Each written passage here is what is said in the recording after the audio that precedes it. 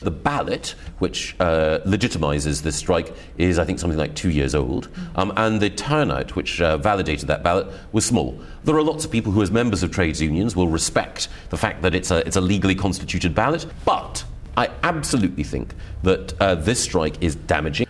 7 people have been arrested in connection with suspected phone scams across the south of England, including Bedfordshire, Hertfordshire and the Thames Valley. It follows an investigation by the Hertfordshire-based Phone Scam Task Force. Those arrested are aged between 18 and 23 and were detained early yesterday morning in North London. An investigation will take place this morning into a fire at a flat in Hatfield during the night. Fire crews were called to Brakes Road just before 1:30 this morning. There are no reports of any injuries. A woman's been stabbed to death while working at an NHS hospital in Gloucester. The attack took place at a hospital which treats people with acute mental health problems. A man in his 60s has been arrested on suspicion of murder. Luton Driving Test Centre has been revealed as having one of the worst pass rates in the country. Just 37% of people passed their test last year. That's 10% below the national average. More from Ben Nye. The figures from the Driver and Vehicle Standards Agency show that Luton has the 10th worst pass rate in the country.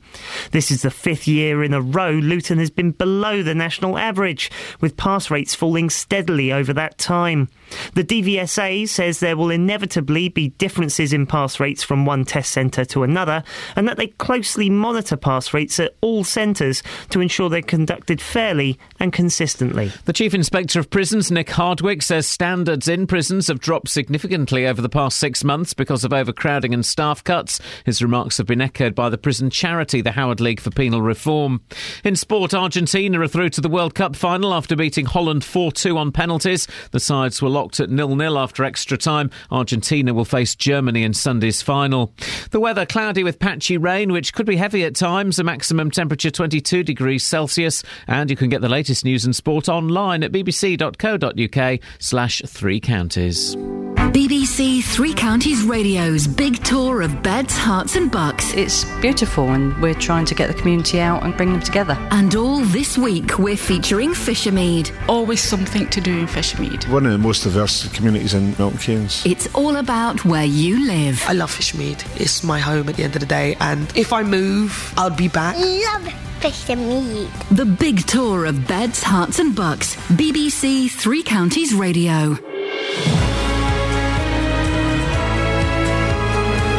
Morning, this is Iain Lee, BBC Three Counties Radio. It's Thursday, the 10th of July. It was Christmas a minute ago, wasn't it? I'm sure it was Christmas quite recently. Busy show this morning, maybe busier than your day if you're one of the striking workers. Also, learner drivers not passing in Luton. Oh, flipping it, we're doing Matt Lockwood and that blooming pond rubbish again. Thought we were dropping that. Utter guff. If you want to take part in the show, facebook.com/BBC3CR. You can send me a text, 81333. Start your text 3CR. Or you can give me a call, 08459 455 555. Across beds, hearts and bucks. This is BBC Three Counties Radio. Give me a call. Give me a call if you're striking or if you're affected by the strikes today. Maybe think they're a terrible, terrible idea, shame on them. Or maybe you're supporting them, 08459 455 555.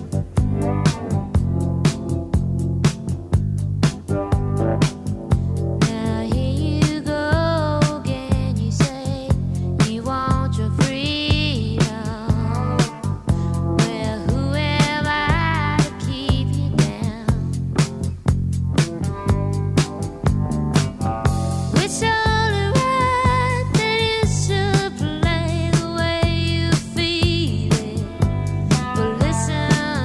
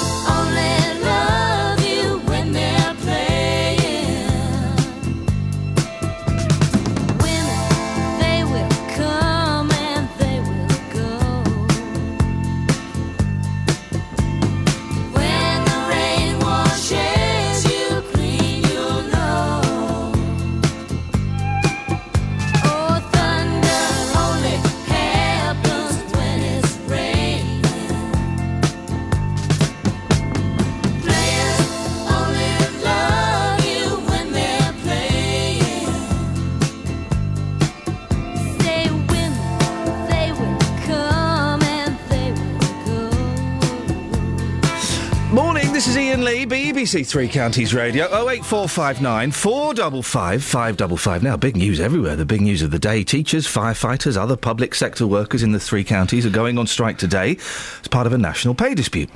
Some schools have already announced full or partial closures, with councils advising parents to check their websites for an up-to-date list.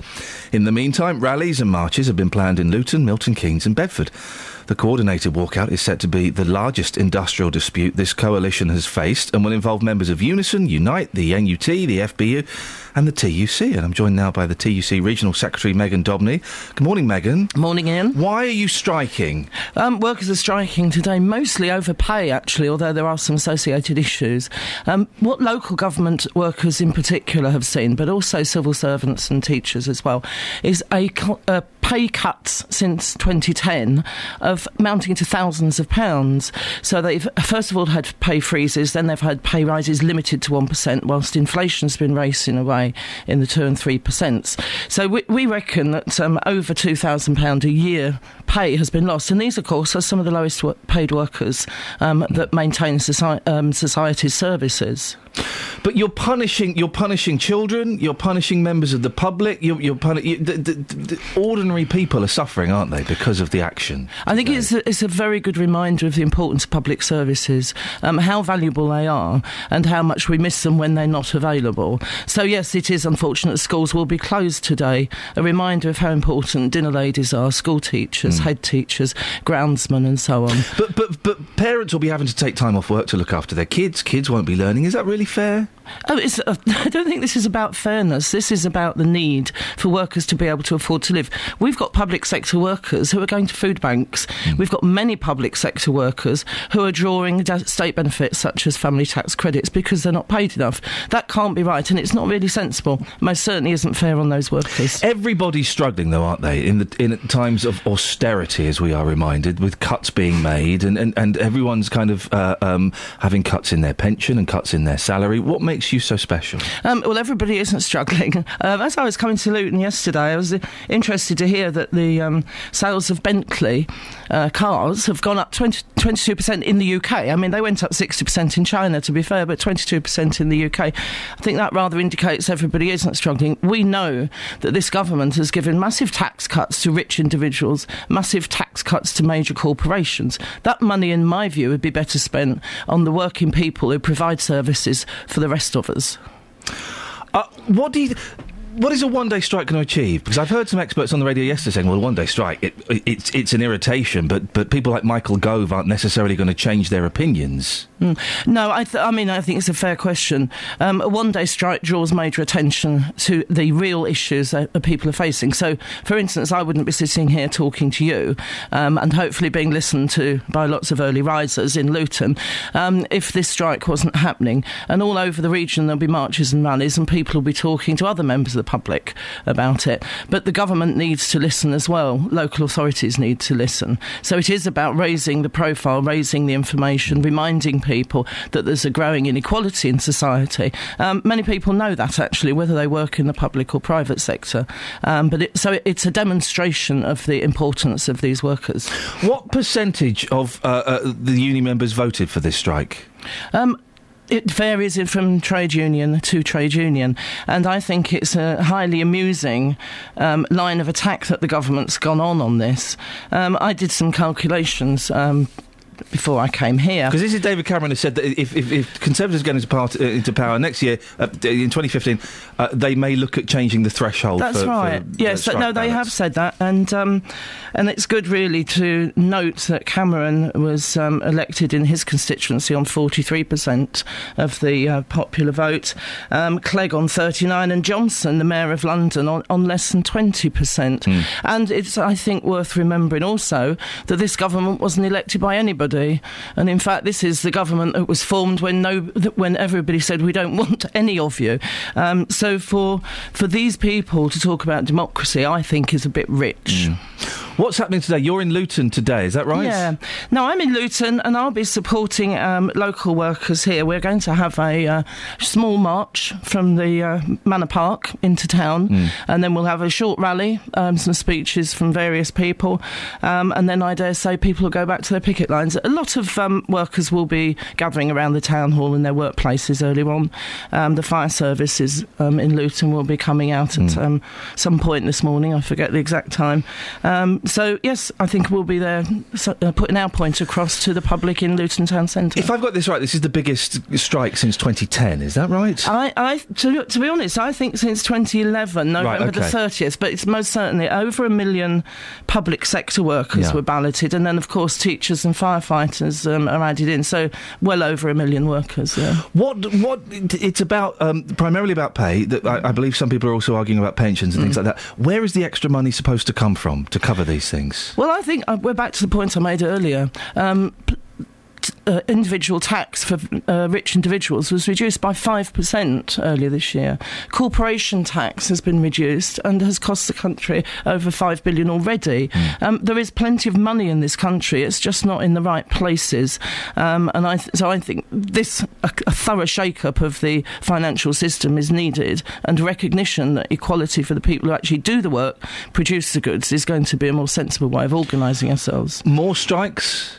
Who can say? Let's see how today goes, and whether there's any movement from the government. There won't be, will there? There won't be any movement after today. I mean, you say that, and of course, I can understand the cynicism, but let's face it: the school teachers made massive advances 3 years ago following their strikes in terms of their pension conditions. Not what they wanted, it has to be said, but there were improvements. Firefighters equally, even though they're still facing the ridiculous situation of us all having 60-year-olds running us up and down ladders. So things do change, and we have to hope that the government will have some common sense and listen again. Megan, I appreciate your time this morning. Thank you for coming in. Megan Dobney, Regional Secretary of the TUC. 08459 455 555. Travel news for beds, cards and bugs. BBC Three Counties Radio.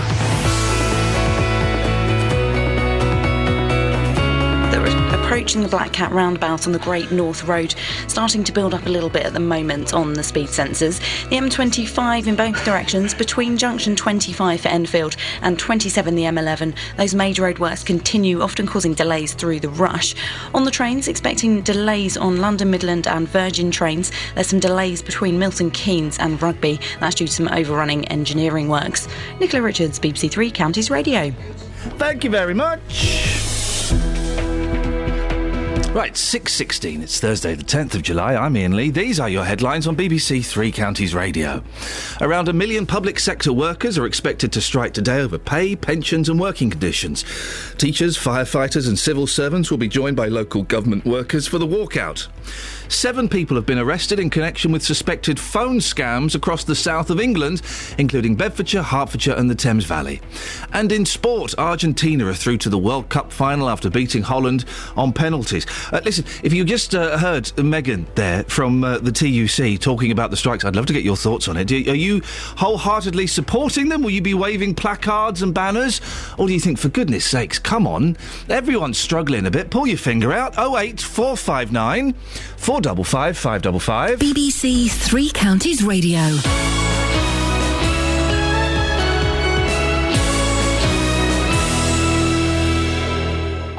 Every weekday morning from 9. Good morning, welcome to the JVS show. Your local stories. Have you had to rebuild your life after being a victim of crime? Do you think it's inhumane to keep people in prison for life? Do you think that immigration needs to stop? Your local life. Why do 70% of this country feel immigration is wrong? We've actually got an open doors policy. I am just so angry listening to some of them people. What the government are doing, they'll start introducing American-type sentencing, like 200 years in prison. The JVS show. British people are not xenophobic. Weekday mornings from 9 on BBC Three Counties Radio. I'm trying to find a record of... Oh, hang on a second. Look, we've got Jamie in Luton on the line. Morning, Jamie. Good morning, Iain. I was trying to find a long record.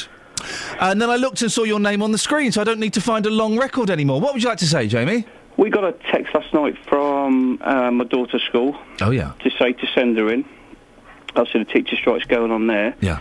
But we found out later on in the evening that there may not be enough teachers to cover the children. Oh, so what time did you get the text saying school was going to be on? 6:30. And then when did you find out that actually it might not be on? 8:30. But we found this out from another parent who obviously works in the industry. Oh. So we're not sure on whether our daughter's going to get taught today by anybody or whether they're just going to sit in a classroom and twiddle their thumbs. So I'm guessing, Jamie, you're not in favour of this strike then? Yes and no, really. I can understand what they're trying to fight for, but, you know, do they need to fight when it's affecting our children's education? That's the thing. I suppose that's the only thing, and it's lots of different groups of people striking today, Yeah. but I suppose when the only power you have got is the whether you work or not, and the byproduct of that is that maybe some children won't go to school or will sit in a classroom. I guess that's the only... these people might argue it's the only option they've got, isn't it? It's very true, yeah. There's, you know, you can see why they have to do it the way they do it, but I don't know what the solution is to this at the minute, really, to be honest. Jamie, what's the school? Leland's. OK, well, if we hear from... Keep listening, because if we hear from any other parents who or maybe even some teachers who have got a bit more inside information about Leland's, we'll let you know. And maybe you could give us a call a bit later on and let us know if the school is open or what's happening. I sure will, Ian. Jamie, thank you very much. In the meantime, I would suggest you do go to school.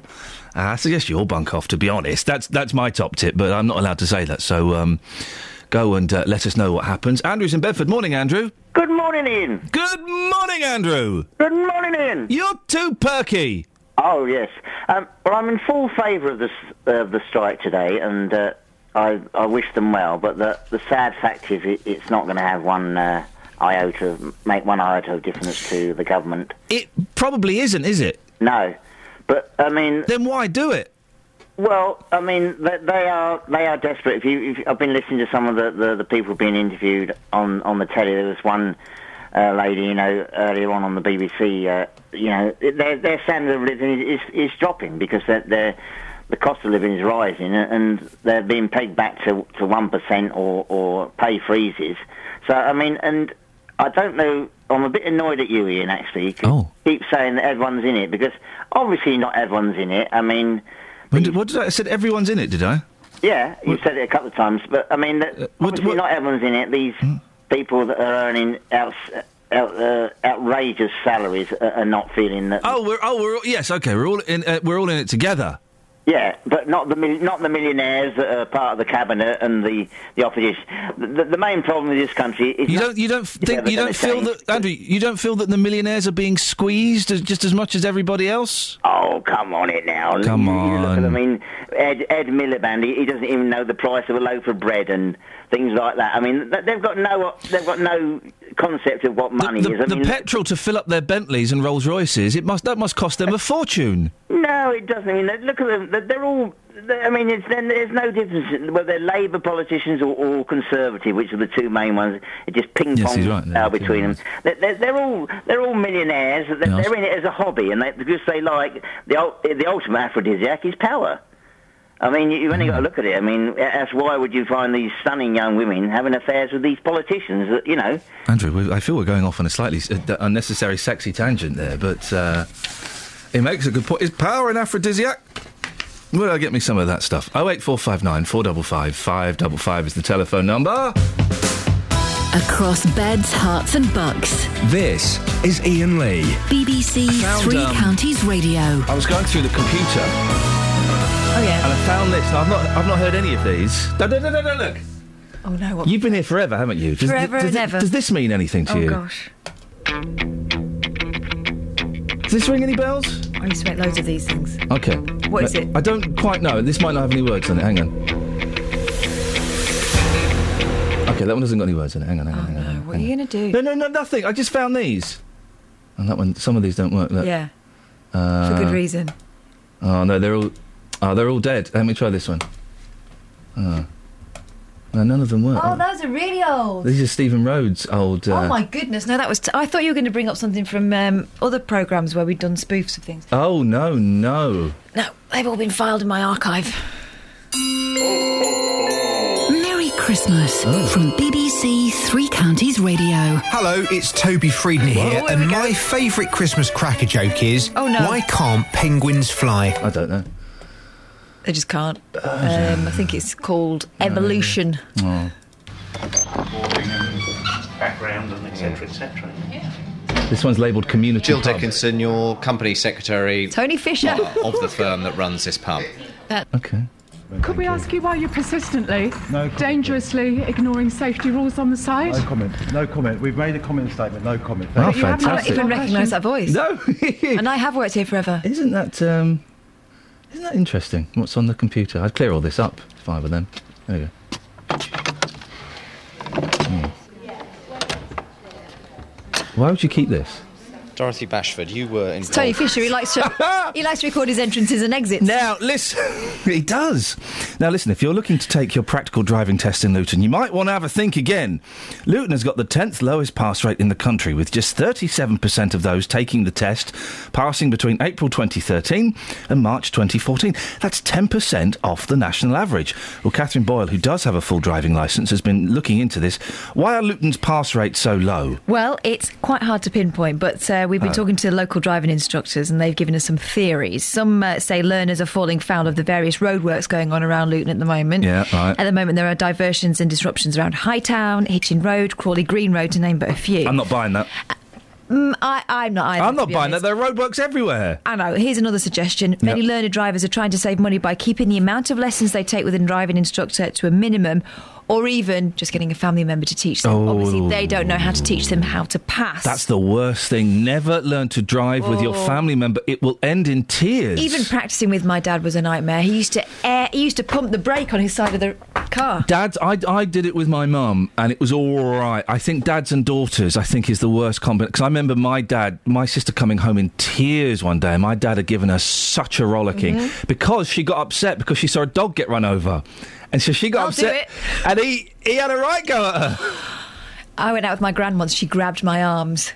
She grabbed my arm. By the way, the family members teaching you to drive 08459 455 555. I imagine that's a very fertile ground. Go on, sorry. And I think that's probably the strongest argument we heard. People trying to save money by not having many lessons. Or people just trying to cut corners. Yeah. Aggressive drivers also have been mentioned anecdotally, but whether aggressive drivers are more prominent in Luton compared to other areas, I don't know. I don't think they are. Driving around Luton, I don't think it's that aggressive. Is this a one-off? Is this just like a bad year that we've had? Well, this is the thing. No, it isn't, which kind of undermines the roadworks argument. Luton Test Centre's been below average for the last 5 years when it comes to pass rates, and have actually been slipping further and further away from the national average over that time. The average nationally has stayed more or less consistent at 46 to 47% of people taking test passing. And back in 2009 to 2010, Luton was faring fairly well at 43% average. That slipped to 40% over the next couple of years. In 2012 to 2013, 39%, and now we have this latest low. So it's a gradual decline. All right, well, who's passing? Who's failing? Is there a specific... Is it a gender? Is it an ethnicity? What is it? Let's break these figures down.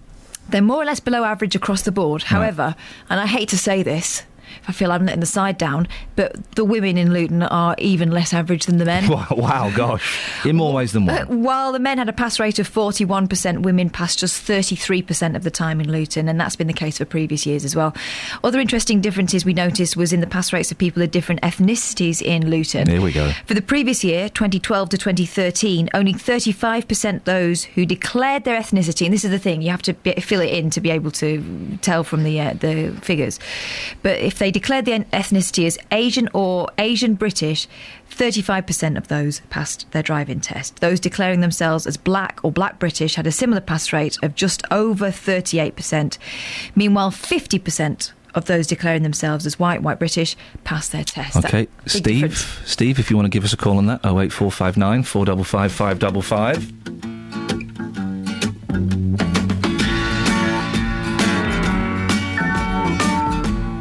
Bridge of sights to rest my eyes in shades of green, under dreaming spires to Ichiku Park, that's where I've been. What did you do there? I got high. What did you feel there? Well, I cried. But why the tears there? Tell you why.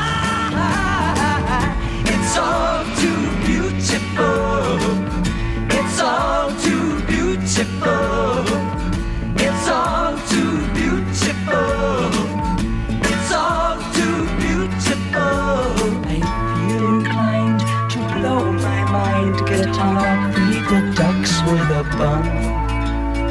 They all come out to groove about, be nice and have fun in the sun.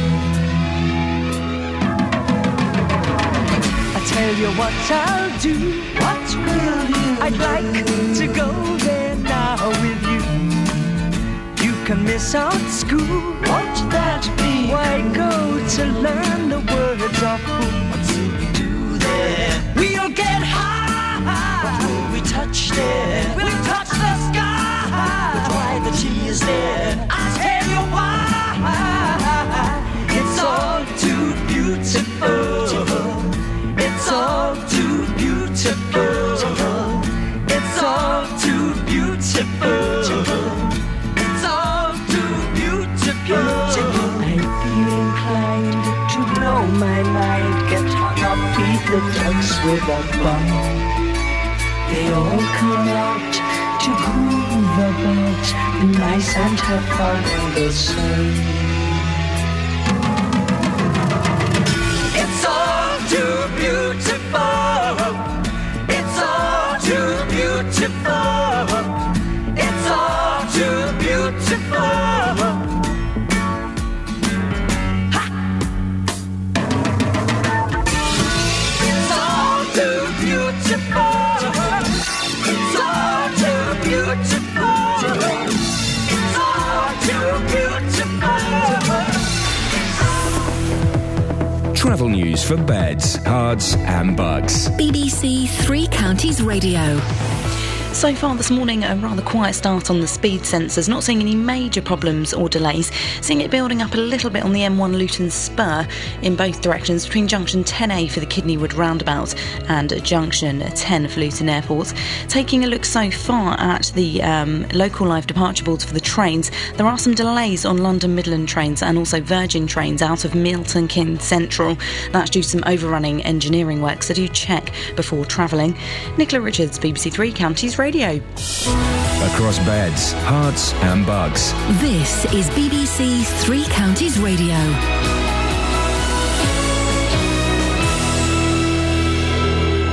It's 6:30. I'm Simon Oxley. Around 1 million public sector workers are expected to strike today over pay, pensions and working conditions. Teachers, firefighters and civil servants will be joined by local government workers for the walkout.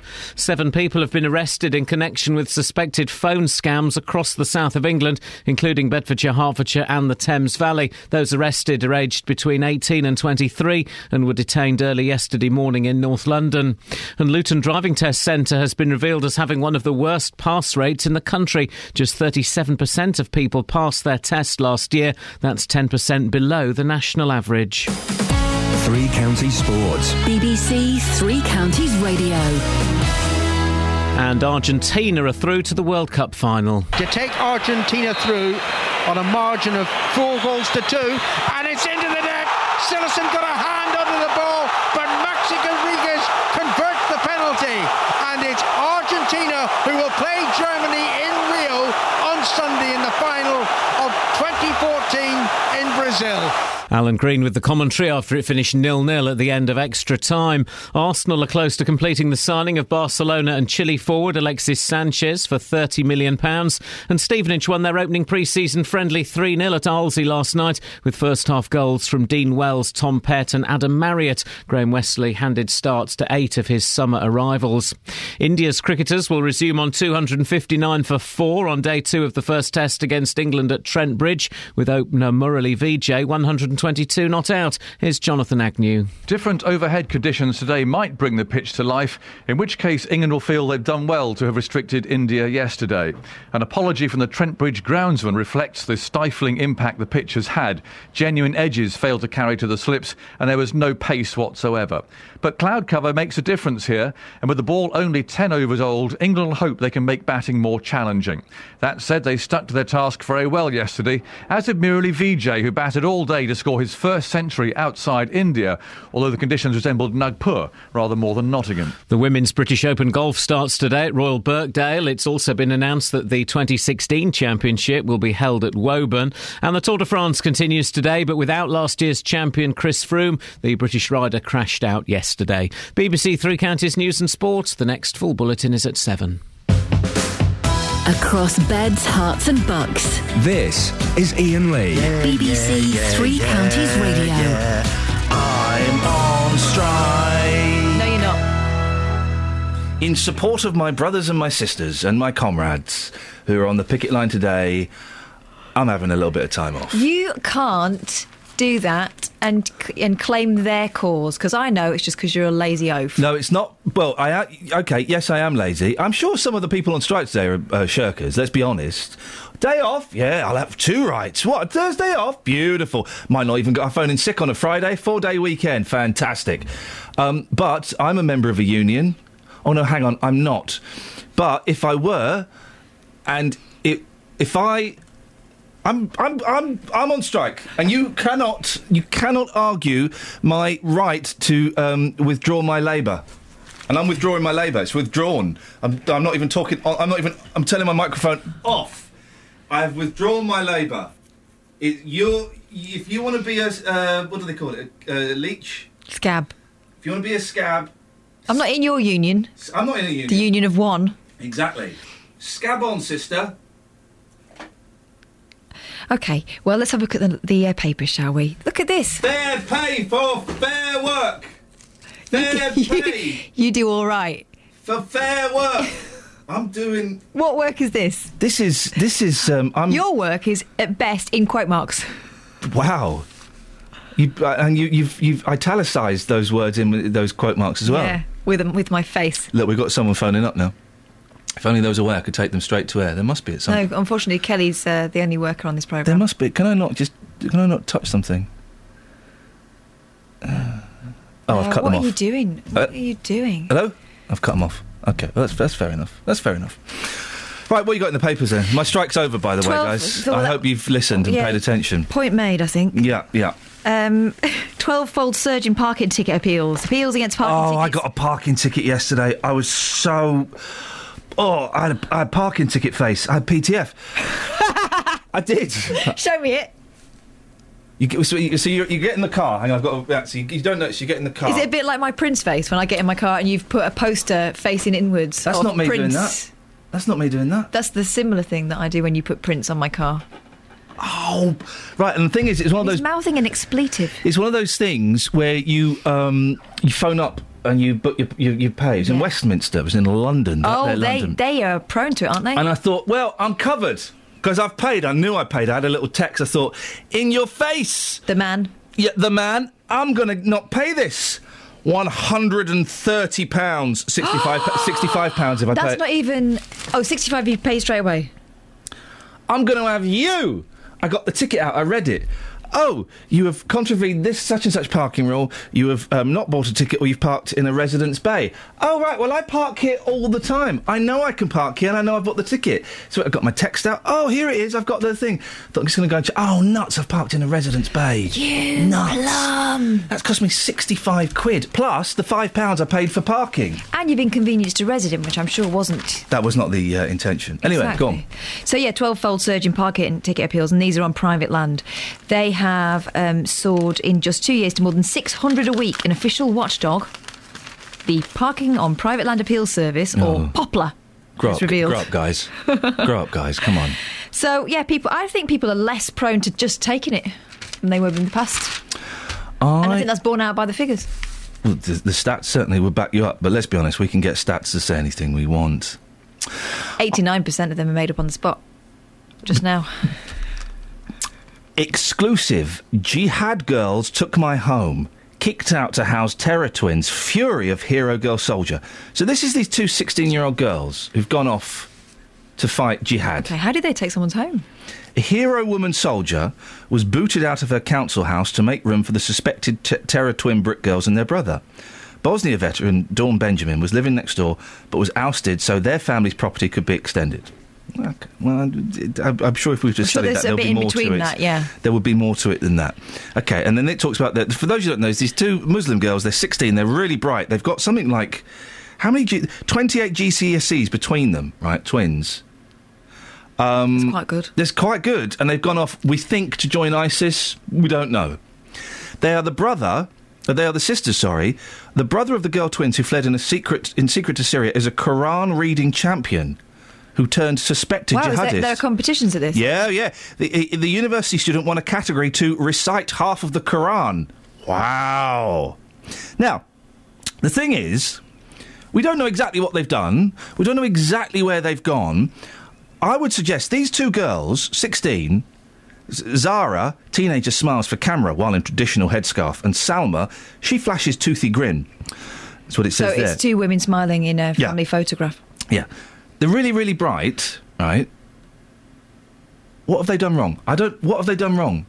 I don't know what they've done wrong. Two really bright girls. Are we questioning their political affiliation, or are we questioning the fact that they were put up in council accommodation, which by its very nature is usually passed on from someone else? I'm questioning their political affiliation, because this is all suspected. Right. We don't know exactly where they've gone. We don't know exactly what they're doing. But if these two really bright girls have listened to the evidence and weighed up the evidence in their obviously very, very smart minds, and they've thought, do you know what, actually, that what is going on, wherever it is they've gone to, is a just cause. I'm going to go and have a bit of that. Academically bright doesn't necessarily mean that they can't be misguided. Correct. And Correct. Often the most academically brilliant people can be quite idealistic, and maybe life will teach them otherwise. But yes, we don't know what they've actually done at this point. Yeah, but also, even if they've gone off to fight in Syria, I don't know what the problem is with that. Didn't we want to bomb Syria about 6 months ago? Didn't we want to go and fight? Is it Assad? It's Assad, isn't it? Wasn't our Prime Minister in Parliament saying, hey guys, let's go and take out Assad? I think the problem with ISIS in particular, if they are indeed fighting with ISIS, is they want to bring the jihad across the non-Muslim world, and there is no negotiation with them. But we don't know that these girls want that. No, but if they're talking about, they're being used as poster children for ISIS, aren't they? Talking about the brother, someone said, a friend said Ahmed's appearance altered dramatically before he left. She added, I knew something wasn't right. He looked intimidating and vengeful. How do you look vengeful? He became more devout. He grew his beard and wouldn't speak to anybody. If they want to come back here and blow us up, that's really bad, and obviously I completely disapprove of that. That gets a thumbs down. But if they've just gone to fight what they believe is to be a just war, I don't see what's wrong with that. We did that in the 30s with the Spanish Civil War. Mm-hmm. The French resistance were doing that in occupied France in the Second World War. You know, people were going to join them, and we were helping them because we thought that what they were doing, that what the French resistance were doing, they weren't soldiers, they were blokes. No, I think the problem people have in the rest of the world is that there's an empire-building quality to ISIS. Yeah. That's if they've joined ISIS. Mm. I don't know. 08459. But anyway, that story is about them nicking someone's council house. Yeah, exactly. 08459 455 555. There is a story here in the page 13 of the Daily Mail, sacked for having a butterfly tattoo on her foot. It's a local story. We haven't been able to speak to the people involved. This is just what the Mail's saying. Local and vocal. A business executive was sacked for having a visible tattoo on her foot. It's a big one. Jo Perkins, 38, had long had the butterfly design on the side of her left foot when she started working for the multi-million-pound firm Salisbury FM earlier this year. But months after she took up the position, bosses brought in a no tattoos on show rule. Oh. So it's on her foot? Yeah. She could wear a sock? Yes, but if you're wearing or high heels, it's a little... unless you're very high fash, you look a wally. Wear a knee-length black boot with a fine stiletto point. I've got an alternative. Yeah? Concealer. Yeah? You know, if you've got a tattoo and you have to cover it up every day, go and get some really good stage makeup. It stays all day. Yeah. But no, she decided that she was just going to have it out, and apparently, according to her, that's why they've kicked her out. Yeah, I'm on their side. I'm on their side on that. If that's the rule, if the rule is no tattoos on display, and that tattoo is on display, I mean, it looks quite trashy, doesn't it? Just what is that? What is it a picture of? It's a butterfly on a swirl. Oh dear! I mean, fair she said play. she was not dealing with the public and was praised for her outstanding work during her 5 months with the firm. After hearing about the anti-tattoo policy, Miss Perkins says she sought advice from HR but never received a response. Miss Perkins says the only way to cover it would be to wear a sock. I'm a businesswoman and I wear smart dresses to work, and that would look stupid. Though they were right to get rid of her, obviously, weren't they? 08459 455, call me now. I think on your foot's different from on your face. Yeah, but it's still, if there no tattoos on display and that's on display, it looks awful, very trashy. Says you. Some people like it. Some people think it's body art. They do, trashy people. Hey, Kanye West is my new hero. Oh, why? He was on the Eurostar the other day, and he kicked off because he needed a poo. Wow. Yeah. I mean, even superstars have to go. Even superstars.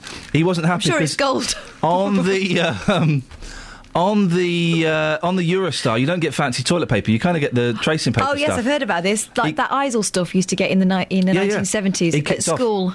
Just smears it around. He was really unhappy that they only had scratchy toilet paper, and so he had a bit of a strop. His wife's a mum. Yeah. Surely she's got wipes in her bag at all times. Can't use wet wipes on a grown-up's backside. Oh, you can. Oh, no. But you shouldn't flush them. Well, anyway. But they can afford the flushable ones, surely.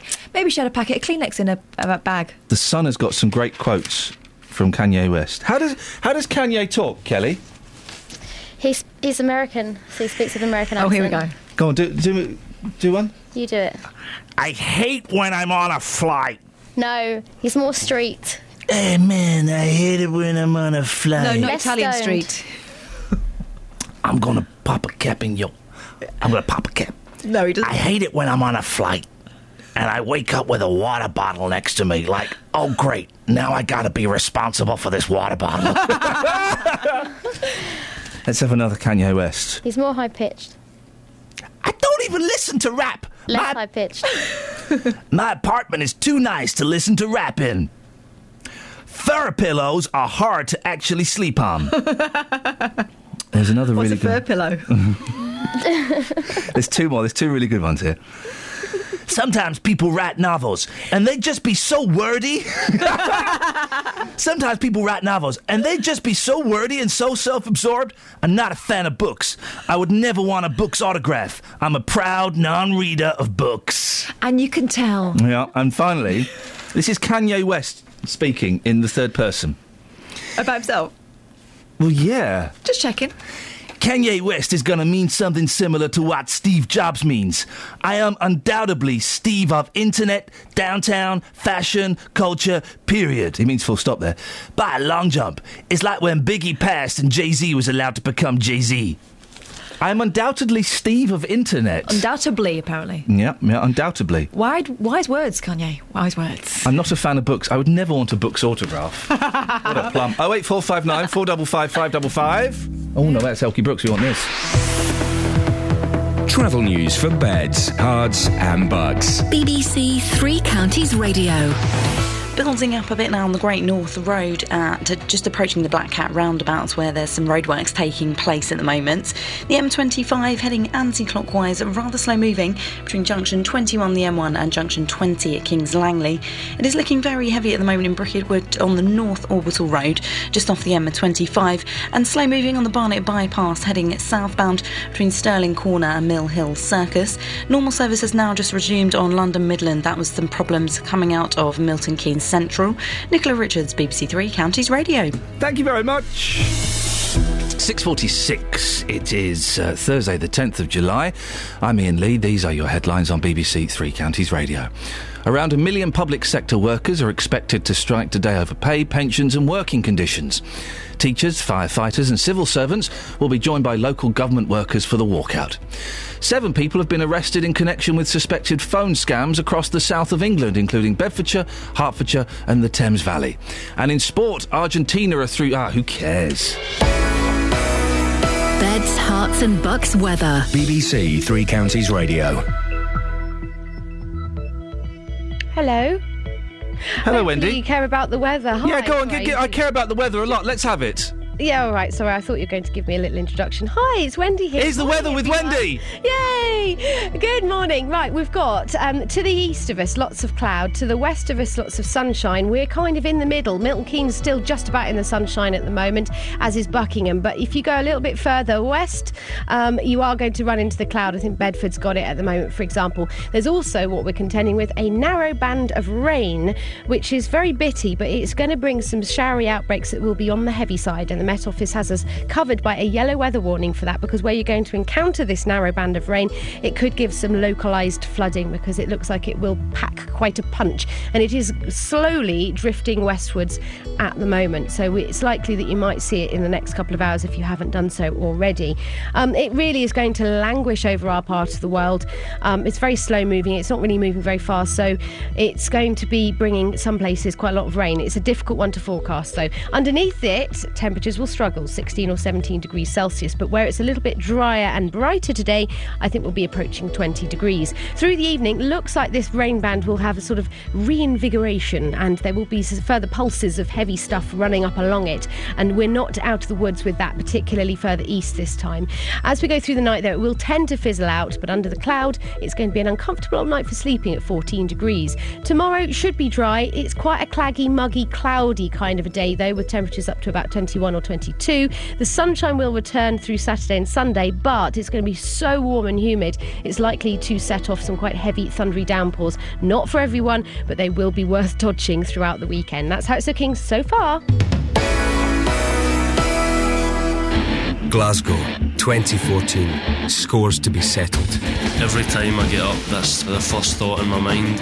Bragging rights to be won. You're not ready for what we've got. You ain't trained hard enough. And they call this the friendly games. I'm going to walk through everyone. I'm ready. I'm ready. See you in Glasgow. The Commonwealth Games, coming soon across the BBC. I might go on strike again after that. What, because of sport? I flipping it. So when does sport end? Because it feels like since the Olympics, it's just been persistent sport. Hey, guess what, Britain? Guess what, BBC? We don't all love sport. Some of us aren't interested in it. How's about instead? Them apples? What should they have instead?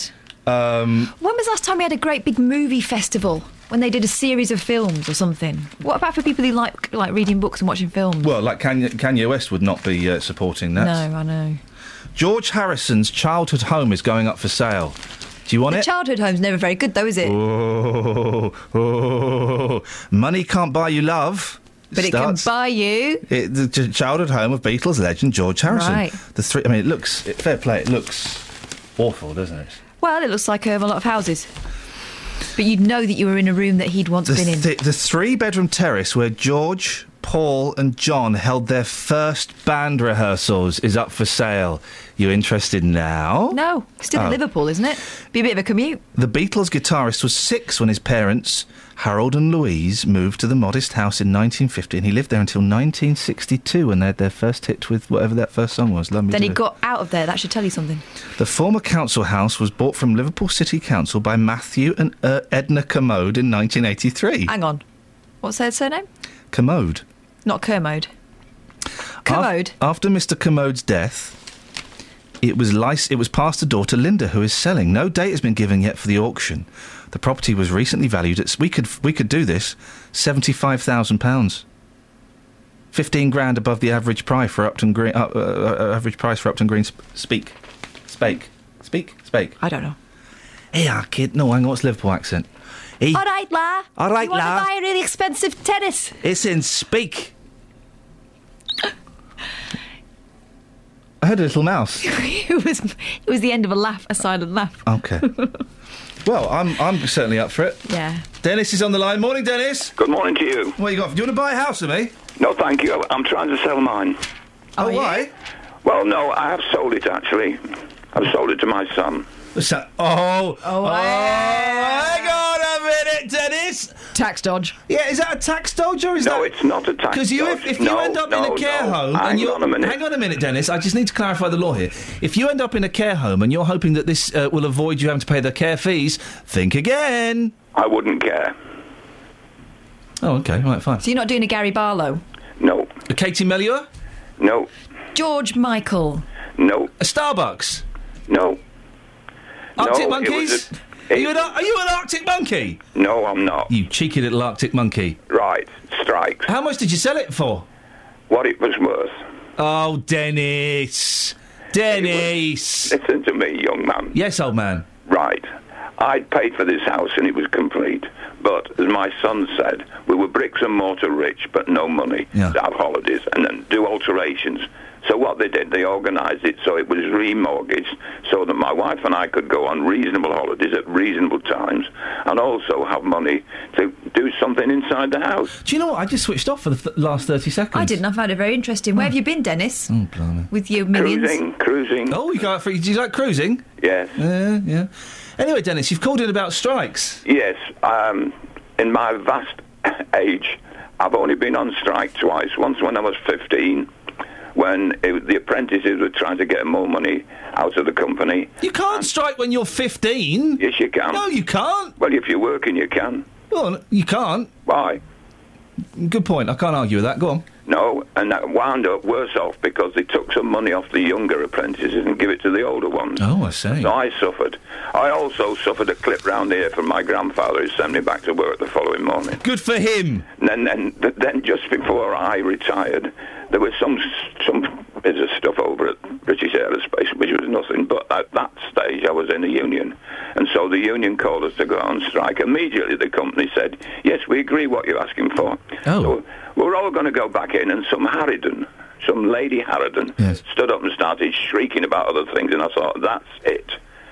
I came back in, and I resigned the union. I thought, oh, blimey. The only people that the unions hurt are their own people. So do you support the strike today or not? I do not, because who's going to suffer? The likes of you and I. Who's going to empty the dustbin? Dennis, I'm not going to suffer, really, if a million people go on strike today. At worst for me today, there might be a little inconvenience. That's right. I'm saying to the only people they will hurt are their only ordinary people. Dennis, listen, we're running out of time, but very quickly, we're also talking about driving lessons. Did you ever teach your kids to drive? No. Oh. Why not?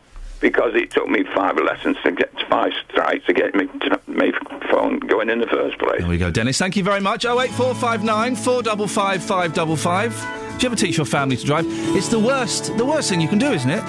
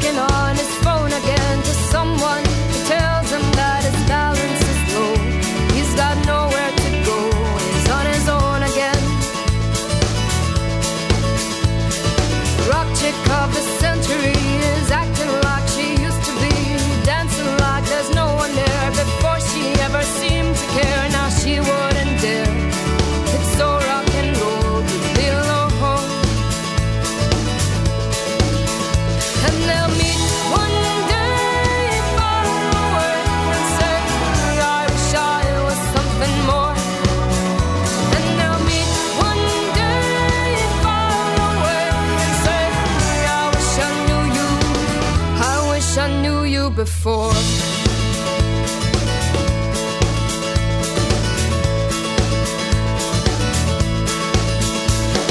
Mrs. Black and White, she's never seen a shade of grey. Always something on her mind every single day, but now she's lost her way. And where does she go from here?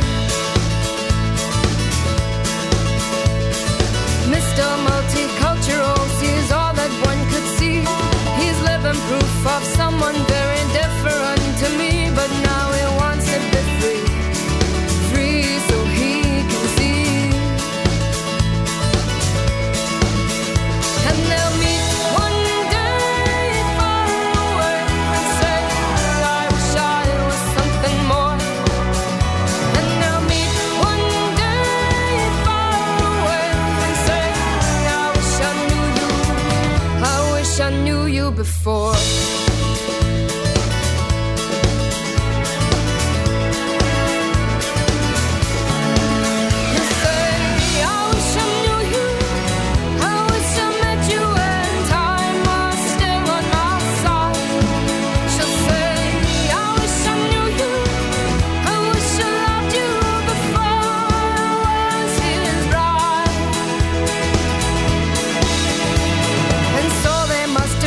Many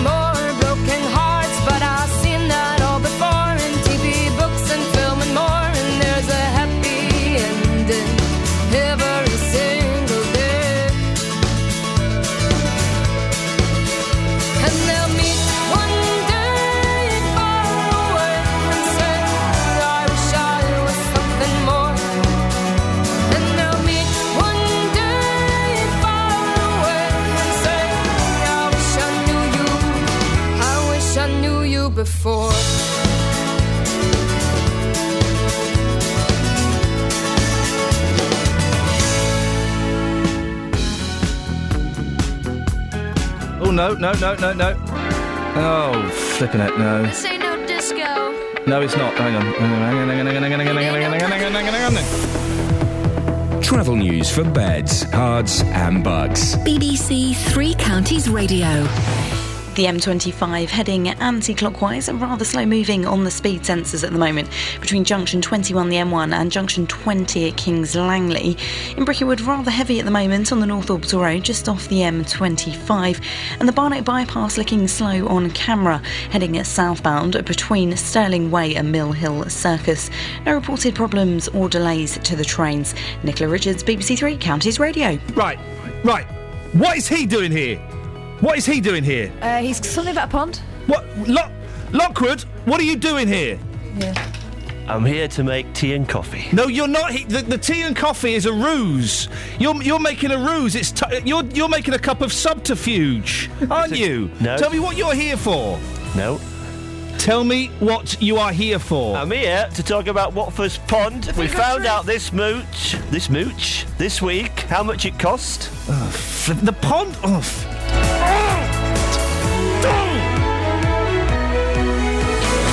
Local and vocal across beds, hearts and bucks. This is BBC Three Counties Radio.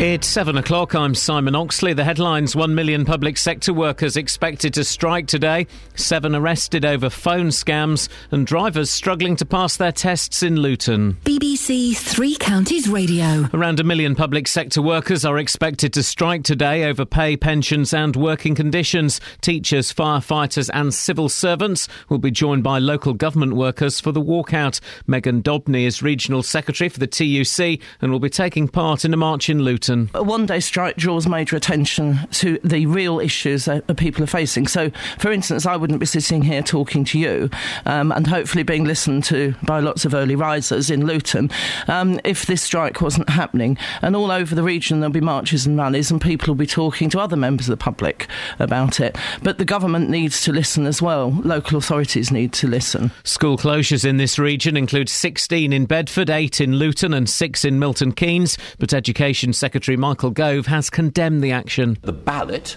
which legitimises this strike, is, I think, something like 2 years old. And the turnout, which validated that ballot, was small. There are lots of people who, as members of trades unions, will respect the fact that it's a legally constituted ballot. But I absolutely think that this strike is damaging. 7 people have been arrested in connection with suspected phone scams across the south of England, including Bedfordshire, Hertfordshire and the Thames Valley. It follows an investigation by the Hertfordshire-based Phone Scam Task Force. Those arrested are aged between 18 and 23 and were detained early yesterday morning in North London. The incoming president of the Royal College of Surgeons has said the waiting time target for routine operations should be reviewed. Claire Marks told the BBC that 18 weeks was too long for people with urgent conditions to wait, while others, such as those with bunions, could be asked to wait longer. An investigation will take place this morning into a fire at a flat in Hatfield during the night. Fire crews were called to Breaks Road just before 1:30 this morning. There are no reports of any injuries. Luton Driving Test Centre has been revealed as having one of the worst pass rates in the country. Just 37% of people passed their test last year. That's 10% below the national average. More from Ben Nye. The figures from the Driver and Vehicle Standards Agency show that Luton has the 10th worst pass rate in the country. This is the 5th year in a row Luton has been below the national average, with pass rates falling steadily over that time. The DVSA says there will inevitably be differences in pass rates from one test centre to another, and that they closely monitor pass rates at all centres to ensure they're conducted fairly and consistently. In sport, Argentina are through to the World Cup final after beating Holland 4-2 on penalties. The sides were locked at 0-0 after extra time. Argentina will face Germany in Sunday's final. The weather, cloudy with patchy rain, which could be heavy at times. A maximum temperature 22 degrees Celsius. And you can get the latest news and sport online at bbc.co.uk/3counties. BBC Three Counties Radio's big tour of beds, hearts and bucks. Vibrant, diverse and very, very close to all the local amenities and shopping centre. It's all about where you live. It's just so open and nice and green and beautiful. And all this week we're featuring Fishermead. We are up and coming and hopefully getting more and more friendly. The big tour of beds, hearts and bucks. BBC Three Counties Radio.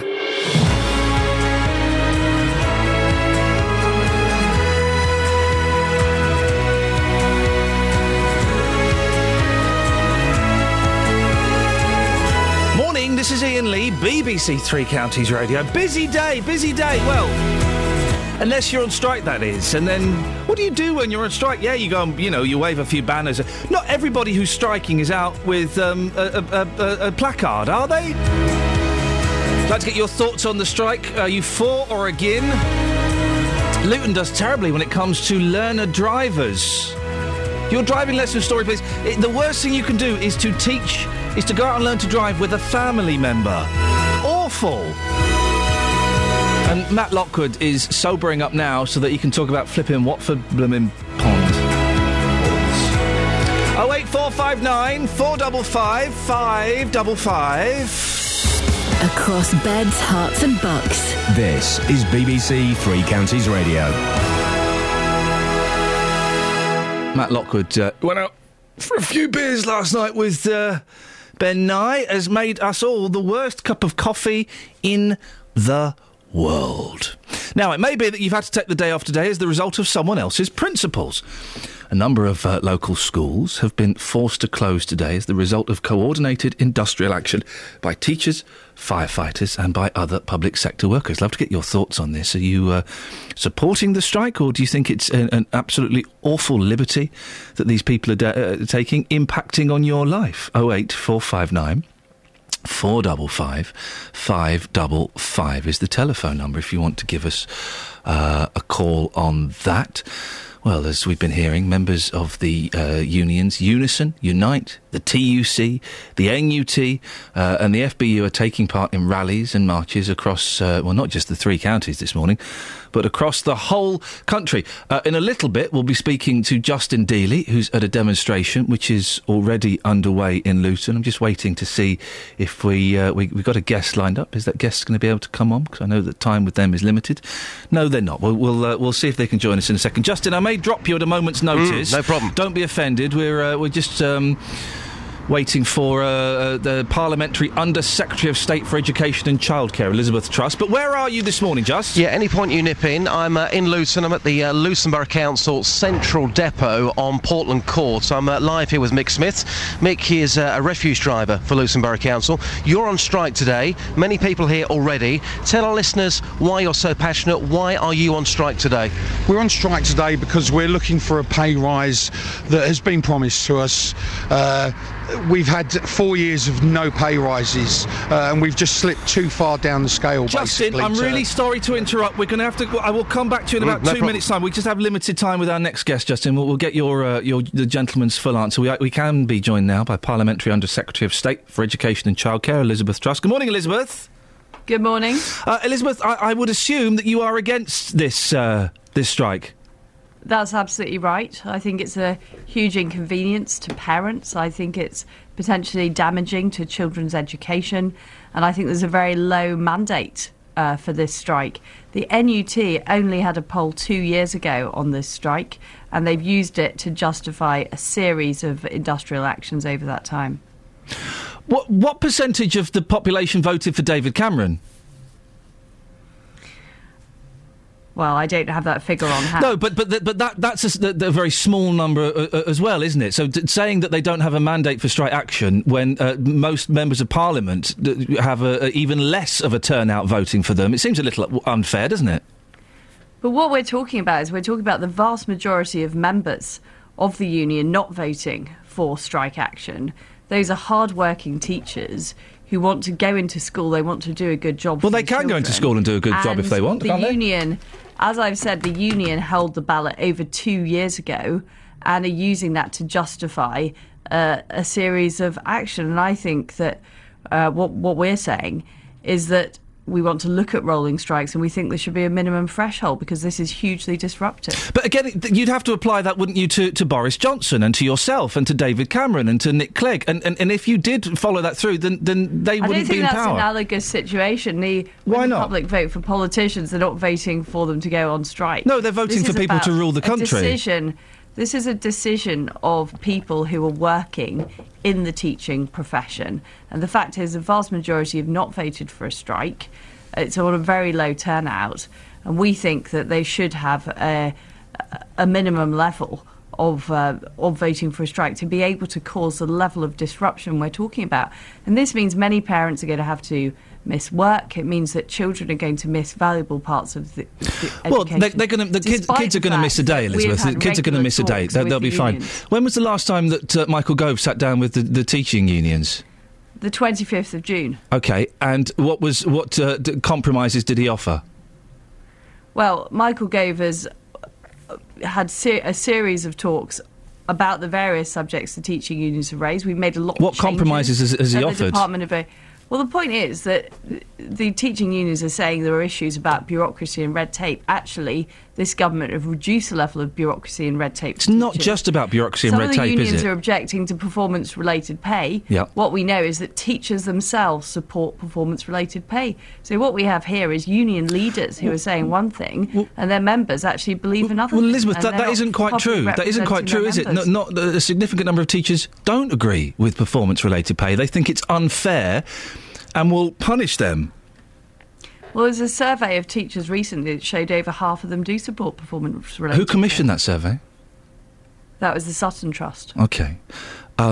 So they're not just unhappy with... There was also an international survey called Talis, which came up with similar results. OK. And all the surveys show that that teachers want good teachers to be able to be paid more, which makes But they're sense. unhappy. They're not just unhappy about working. They're not just unhappy about working conditions. They're unhappy about pay being cut. They're unhappy about pensions being cut. They're unhappy about extra workloads. It does seem that with a cabinet that's doing very well for itself, lots of millionaires, lots of people who are very wealthy, that they are punishing those people who work very, very hard and don't necessarily have as much money to back them up. It seems a little one-sided. We're all in this together, when they would argue we're not. Well, what we have in the teaching profession is we have very high-quality teachers entering the profession, a record number of graduates from top universities. It's becoming an increasingly popular profession. We've given the profession the tools to reduce the workload. But why are they saying they've got a bigger workload and less money? Well, I'm saying that this is what the union leaders are saying. Well, no, and I've spoken to actual teachers, and they all say their workload is bigger than it ever has been, and they are getting realistically less money. Well, there are a number of things we've done to cut the level of workload. For example, there is a APP monitoring system that teachers had to fill in under previous government. We've removed that. I don't know what that means. We've given teachers much more... I don't know what an APP monitoring system is. It's a complicated, box-ticking, bureaucratic system which we've removed, which used to mean teachers would spend hours of time filling this in, and we've removed the requirement for them to do that. The fact is that our teachers do work long hours, but those long hours are not working in the classroom. They spend the same amount of time working in the classroom as teachers from other countries. The time is being spent on things like planning, and what we know is that teachers in this country are less likely to use textbooks and they're less likely to share resources. So one of the ways that we could reduce it's their is fault. to have more use of shared resources. It's their fault for not sharing resources. Elizabeth, thank you very much. Parliamentary Under-Secretary of State for Education and Childcare, Elizabeth Truss. I'd love to get your thoughts on this. 08459 455 555. Justin, I'm sorry to have cut you short, sir. Interesting stuff. We had very limited time there with Elizabeth, so I had to squeeze her in. No problem. Carry on. Just remind us where you are and who you've got with you. Yes, I'm at the Luton Borough Council Central Depot in Portland Court. Mick Smith is on strike today. Mick, you're a refuse driver for Luton Borough Council. Explain to our listeners why you're on strike today, sir. We're on strike today as we're asking for a pay rise, which we feel is long overdue. It's been a total of 4 years now since we've had a pay rise, and believe that we've just slipped too far down the scale. Something needs to be addressed, basically. Very personal question. How much money do you earn every single year? £20,000 and 600. OK, £20,000 a year. You haven't been, we haven't had a pay rise for 4 years. That sounds very familiar to me with a number of people that I've been talking to. What makes you so special? What makes you so different? It doesn't make there's nothing that makes me so special or different. It's just that what's fair and what's right. And as I say, we've been promised a pay rise. We've been offered a derisory amount of 1%, which, as everybody knows, you only have to look at the figures that the government give out to you. It doesn't work. It's not fair. So the streets of Luton today will be filthy. Will you go on strike again? Yes, if it needs, then yes, we will, because everybody feels that strongly about it. Do you think the public will support you? A number of people bibbing their horns this morning, but on the whole, do you think the people will support you? Yes, I think they will, and I think they see our point. I hope they do anyway. Mick, if you're so unhappy in your job, why don't you go and get another job? I'm not unhappy in my job. Well, you sound it. You're on strike. Yeah, I'm only unhappy as what I feel has been owed to us and what is fair. So if it's not fair, and you're saying you want more money, why don't you go and look for another job? Have you done that? Some people would love to be in your position. They'd love to have a job that pays £20,000 a year. Yes, I understand that. And no, I wouldn't look for another job. I enjoy what I do. I enjoy working for the council, but enjoyment doesn't pay all my bills. I understand what people would say about going and looking for another job, but there isn't that many jobs that I feel that my skill set would fit anyway. So I don't feel that I need to start looking for another job. OK, lastly, tell us exactly what you want. You're talking about a pay rise. How much more do you want so you won't go on strike again? We want a living wage is what we want. What does that mean? I would hope about 5% we would get, which I don't believe is asking for too much. You don't think that's greedy? No, I don't. Where's the money going to come from? The money is there. It's just being frittered away through other things like a bus link that isn't being used, that has cost thousands. In your opinion? In my opinion, that has cost thousands more than we need. We've had loads of redundancies that we have accepted and we've gone with, but there comes a time when you have to say no. This is the bottom line. There's only so many people that basically, you can't clear up the rubbish with less and less people. That's what they're doing. They're basically giving us a job which takes 50 men to do. They're asking 30 men to do it. That's what's happening, and it will just get worse. I appreciate your time. Thank you very much. Thank you. That's Mick Smith joining us live there, a refuse driver for Luton Borough Council. Explain the reasons why he's on strike today, and of course what he wants moving forward, Iain. Justin, thank you for that again. Apologies for kind of nipping in halfway through there and stealing some of your thunder. 08459 455 555. Big strike, 1 million people on strike today. Well, are you for or against? Very simple question. Give us a call. It's 7:16, BBC Three Counties Radio. Let's get the travel news now. Travel news for beds, cards and bugs. BBC Three Counties Radio. Building up now on the M1 Luton Spur in both directions between junction 10A for the Kidney Wood roundabout and junction 10 for Luton Airport. Those major roadworks causing delays there. On the sensors, the M25 heading anti-clockwise, rather slow moving between junction 21 the M1 and junction 20 for Kings Langley. Also slow on the M25 between 18 at Chorleywood and 16 the M40. In Watford, Exchange Road's looking rather slow around Beach and Grove, and also the Barnet bypass, that's looking slow on camera between Stirling Corner and Mill Hill Circus. No reported problems on the trains. Nicola Richards, BBC Three Counties Radio. Thank you, Nicola. 7:17, it's Thursday the 10th of July. I'm Iain Lee. These are your headlines on BBC Three Counties Radio. Around 1 million public sector workers are expected to strike today over pay, pensions and working conditions. Teachers, firefighters and civil servants will be joined by local government workers for the walkout. 7 people have been arrested in connection with suspected phone scams across the south of England, including Bedfordshire, Hertfordshire and the Thames Valley.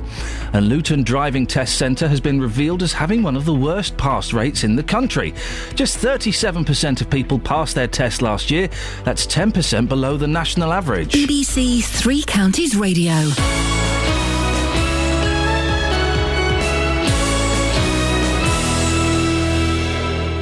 Every every weekday morning. My show's called The JVS Show, 9 o'clock in the morning on BBC Three Counties Radio. Jonathan Vernon Smith. I deal with the consumer problems that affect people all over Beds, Herts and Bucks. And I said, well, I didn't come all this way to be looking at a broken down hotel. Those companies, those councils, those organisations that are letting people down. This guy turned around and said to me that they're not prepared to pay me, and I said, so you're forcing me to take action. And he said, good luck, and put the phone down on me. I get my teeth into them. Oh, Jonathan, I'll start crying soon. We don't know what to do. Deal with them and hopefully get results for you, the consumers. And it got so convoluted, I thought there's only one person to sort this out. The JVS Show on BBC Three Counties Radio. 08459 455 555. Strike. Mark's in Luton. Morning, Mark. Morning, mate. How are you? Yeah, I'm all right, thank you. You on strike today? I'm not on strike, mate. I used to work for Luton. I left Luton a while ago. I work in Bedfordshire, but I've got friends of mine that are still working for Luton at the moment. Working for in what capacity for Luton? I can't. I don't want to say because I don't want to get them into any bother. Teachers. But basically, firemen. They bin men. They work in a particular department, and basically they rang me the other day and they said life's getting extremely difficult for them because the council's making them pay £1,000 to park at work for the year, and it's really, really making a life. So in addition to, obviously, the problems that they got already, they're being hit with parking charges, which is making it so difficult, though, Hang on, so people who work for Luton Council have got to pay £1,000 a year to park? That in a nutshell, yeah. Really? Yeah. Well, I know Luton Borough Council are big friends of the show and would no doubt be happy to come and... Gareth, we should look into this. Council workers have to pay £1,000. I know it's not unusual sometimes for people to be asked to give a portion of their salary to pay for parking. It's going to happen when we move to the new place. But £1,000 seems like a lot. We're very, very stressed out about it, mate. We'll check it out. We will check it out, Mark. As I have to slightly stroke my beard and say chinny wreck on because, I don't know you from Adam, but we'll have a little look. But also, it's kind of tough for lots of people, Mark. Why should they go on strike and withdraw their labour?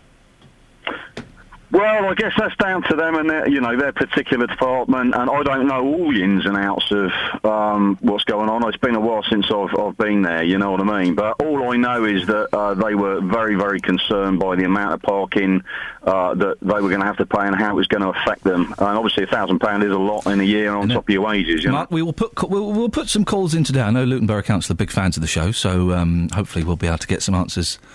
Well, I'm sure there is somebody listening now. We could just tweet them. They reply to my tweets, just not the phone calls from BBC Three Counties Radio. 08459 455 555.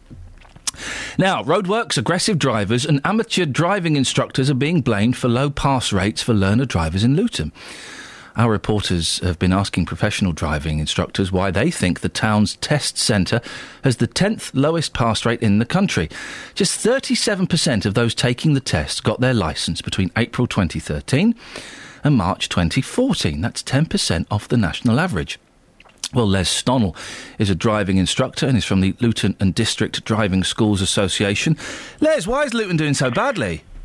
Morning, Ian. Morning. Well, basically, Luton is one of the busiest test centres in the country. When you say it's measured in percentages, 37%, but if you say one person passes and only one person does a test, that's 100% pass rate. Luton are doing something like about 56 tests every day. Yeah. That's 6 days a week, so there's a hell of a lot of people going through. One of the biggest reasons why people fail is because they don't do enough practice. They go down unprepared. Partly that's because of economic reasons. They can't afford the driving lessons, so they try and get through on a tight budget. So really they're going down unprepared. Also the nerves play a great part in when they go down there, particularly if they haven't had the practice, like I said. Yeah, but everyone's nervous when you do your driving. I was terrified. I nearly swore then. I was terrified when I did my driving test. Oh yeah, most people are. And really there's only about probably about between 30 and 40% actually pass on the first attempt. They normally fail because their nerves get the better of them, their legs start shaking, then they end up stalling the car. But that doesn't explain why we have one of the lowest averages of people passing their driving test, because they're nervous, because people are nervous everywhere. Is it? Is it a good? Maybe it's a good thing, Les. Maybe we've got the toughest examiners here. Well, no, actually, we've got some of the best examiners in Luton. They tend to go out of their way to make people more relaxed and try and get over their nerves. But there's various things in Luton. You mentioned the roadworks, for instance. They're having to deal with all the cones and the new bypasses what are going through. They've got to deal with that. They've been going down there before the roadworks. We've done badly before the roadworks were introduced. Oh, yeah. But then again, there's so many tests every day. There's anything up to 56 tests per day, which are going out. Now, if you get only half of them pass, that's only a 50% pass rate. You don't get half of them pass. You get 36% of them. You get a third of them pass. Okay, well, you get a third of them pass. Yeah. But then again, if you go to another test centre where it only does a half of the amount of tests what Luton does, and, it's going to be a higher pass rate, isn't it? Well, if you work at the same averages. I don't think we can kind of break down how percentages work and argue that those. Is it an ethnic thing, Les? Is that what we're skirting around? That there are large ethnic communities. No, it's nothing to do with that. If you're taught properly and you drive, then you're going to pass. If you don't do it right, you're going to fail. Simple as that. Ethnics or personalities don't come into it. Well, maybe it does. Listen, because there could be language barriers, there could be cultural barriers. 2012 to 2013, only 35% of those who declared their ethnicity as Asian or Asian British passed their driving test. Black or Black British, 38%. White, 50%. Yeah, I suppose I will agree with that to a certain degree. There is a language barrier sometimes. You do get quite a few people go down who cannot speak the language or speak English. Yeah. But then again, directions, and quite often they have an interpreter with them as well.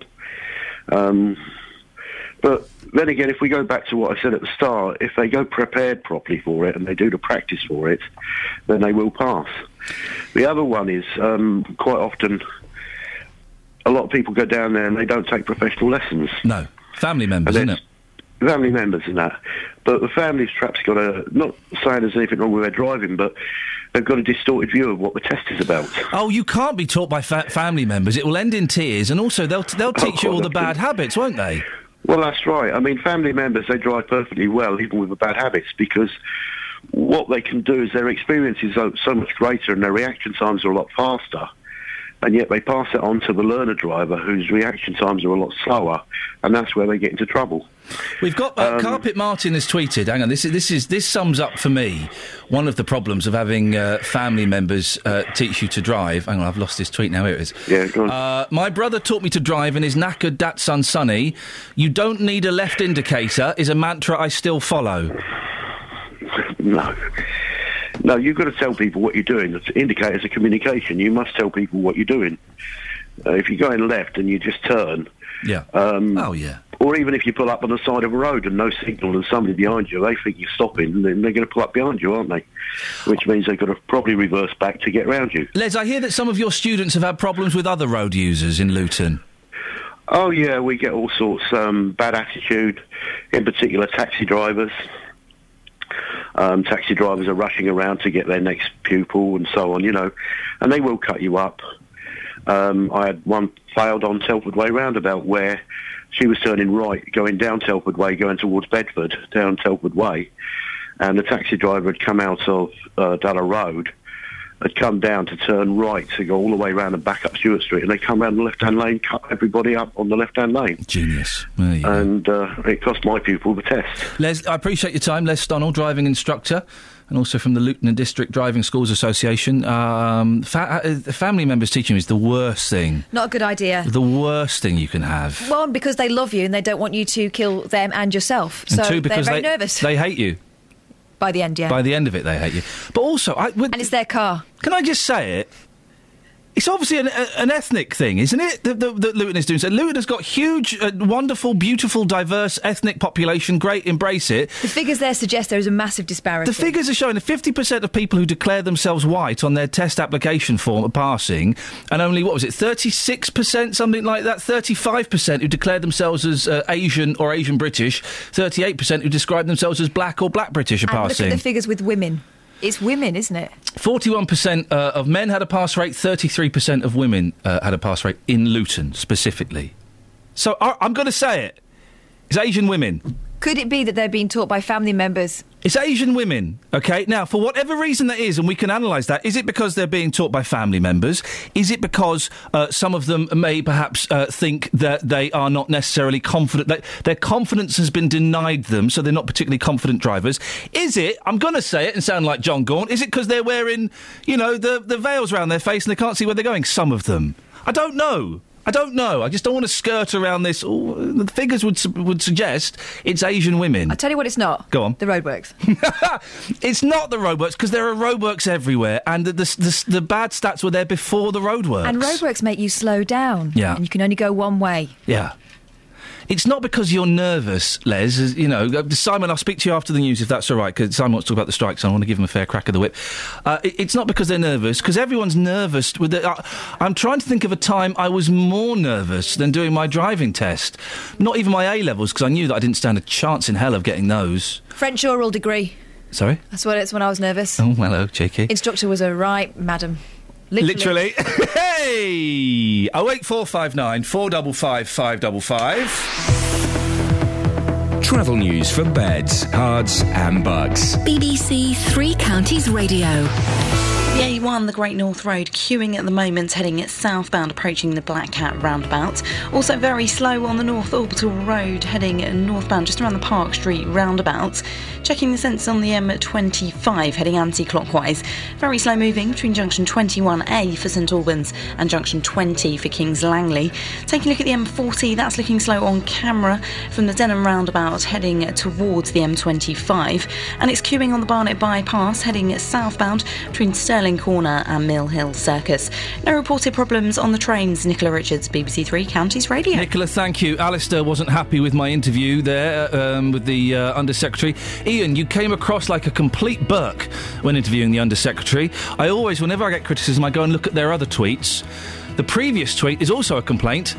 Dear Cineworld, your new allocated seating rule is a silly idea when we can't choose seats. # less mega seating. Across beds, hearts and bugs. This is BBC Three Counties Radio.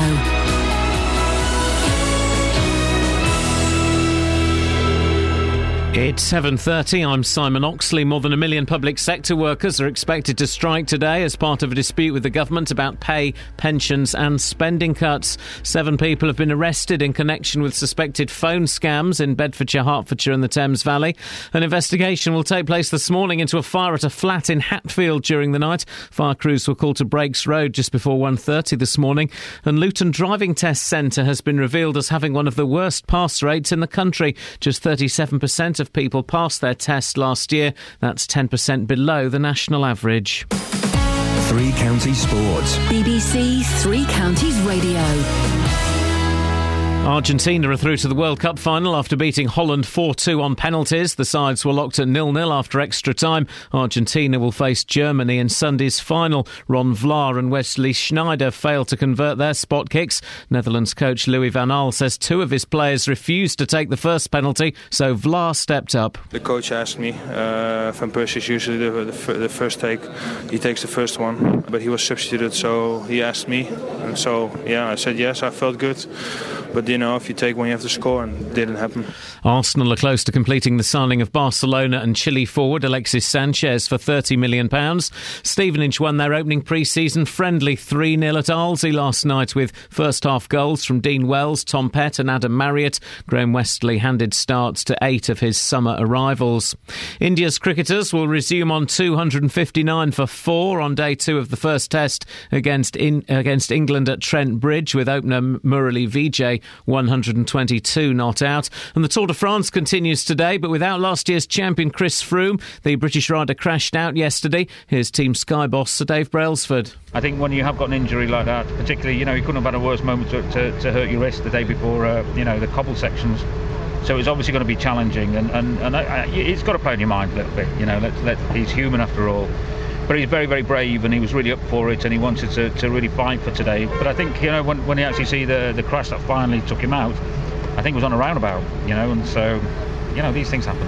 And the Women's British Open Golf starts today at Royal Birkdale. It's also been announced that the 2016 Championship will be held at Woburn. BBC Three Counties News and Sport. The next full bulletin is at 8.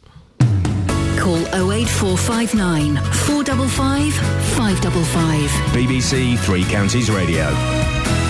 Morning, this is Iain Lee, BBC Three Counties Radio. We're going to do Pond Update in a minute. Right. You keep changing the time. Yeah, I keep hoping you take the hint. First of all, it's 10 to 8, now it's this time. Yeah. Don't know if I'm coming or going. Sorry? 08459 455 555. It's strike day. Simon's in Luton. Morning, Simon. Morning, Ian. Are you on strike today? Yes, I am, Ian. Tell me yes, what you do and why you are. Right, I'm part of the FPU, so I'm taking part in the strike. It's a strike, a combined action by the unions, which I feel is long overdue. Basically, this isn't just also about the individual unions and their individual issues they have with pay and pensions, etc. Yeah. This is the union movement itself against the greater backdrop of this so-called austerity that the country's facing, which is nothing more than ideological austerity by the Tory party. And the guy who phoned in saying about your interview, to be honest, all I heard from the interview was the Under-Secretary being evasive and not answering your questions because she didn't have the answers for your questions. Is it the place of firemen and women and teachers and bin men, though, to make a stand against government's policies? Surely we do that when we go to a general election next year. Well, as you pointed out earlier, Ian, with David Cameron only getting 20% of the vote and yet being in power as such, I think most people kind of see through that illusion straight away. The whole idea of there was a lady on the news last night who worked as a teaching assistant, and she has to have 2 other jobs just to make ends meet. Now she is what. You know, if I hear the Tory party use that phrase, hard-working people, one more time, they are not the party of working people. They are the party of the corporations and their friends in big business. And it's got to the stage now where we don't have a democracy anymore. We have a corpocracy. We are ruled by corporations and business. They make the decisions, and David Cameron and his chums, they dance to their tune every time. What about all the parents that will have had to take days off work today to look after the kids? What happens if there's a fire? What about the old people who don't get their bins collected today? Unfortunately, Ian, whenever you take a strike action like this, that there is going to be issues. As far as the fire service is concerned, we've had a series of strikes with the fire service. There's contingency and resilience in place to deal with that. The bins, well, the guys, they'll get down to it and they'll catch up with the round. The teachers are... They form such an important part of our society. They're teaching the future generation. It's a really responsible job, and yet they're treated absolutely appallingly by this government. They're treated with disdain. And the real questions we need to be asking is why a Tory party are selling off our NHS, privatising our NHS, privatising our education system. Simon, that's surely a different argument. I wouldn't expect fire... I don't know what I'm supposed to call you these days. What are you? Who are you? Firefighter. Thank you very much. Yeah, I still say fireman. And I get told off for it. But that's not for you, a firefighter, to come out on strike to defend the NHS or to complain that Google don't pay enough tax. But what they're doing, Ian, what the government are doing, because they have some of most of the media, the mainstream media, on their side. They use the mainstream media as a bludgeoning tool against public sector workers, and they constantly try and pit public sector workers against the rest of society. Who, a lot of people who work in the private sector are probably so fearful for their jobs at the moment, and it is a climate of fear in this country, because if you lose your job, what have you got to look forward to? 0-hour contract? So people are frightened. People would be frightened to go on strike. Someone's got to stand up to them. Simon, I appreciate your passion. I'm sorry to have to cut you short, but we've got to talk about ponds. I know. There's far more important things happening. Simon, thank you. You've heard Simon there, a firefighter. That's the term.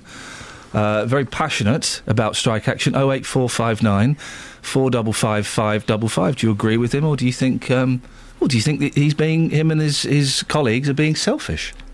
It is embarrassing, Matt, that we've we're talking to a firefighter who's withdrawing his labour because of changes to his pension and his job, and he's in support of all his comrades and his colleagues.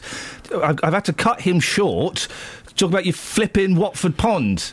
I know it's a big story, but there's also another big story, and this concerns Watford and the new pond. We were promised a pond we could be proud of. You've got a pond? We've got a pond, but we promised one we could be proud of. The pond was officially opened by retail guru Mary Portas.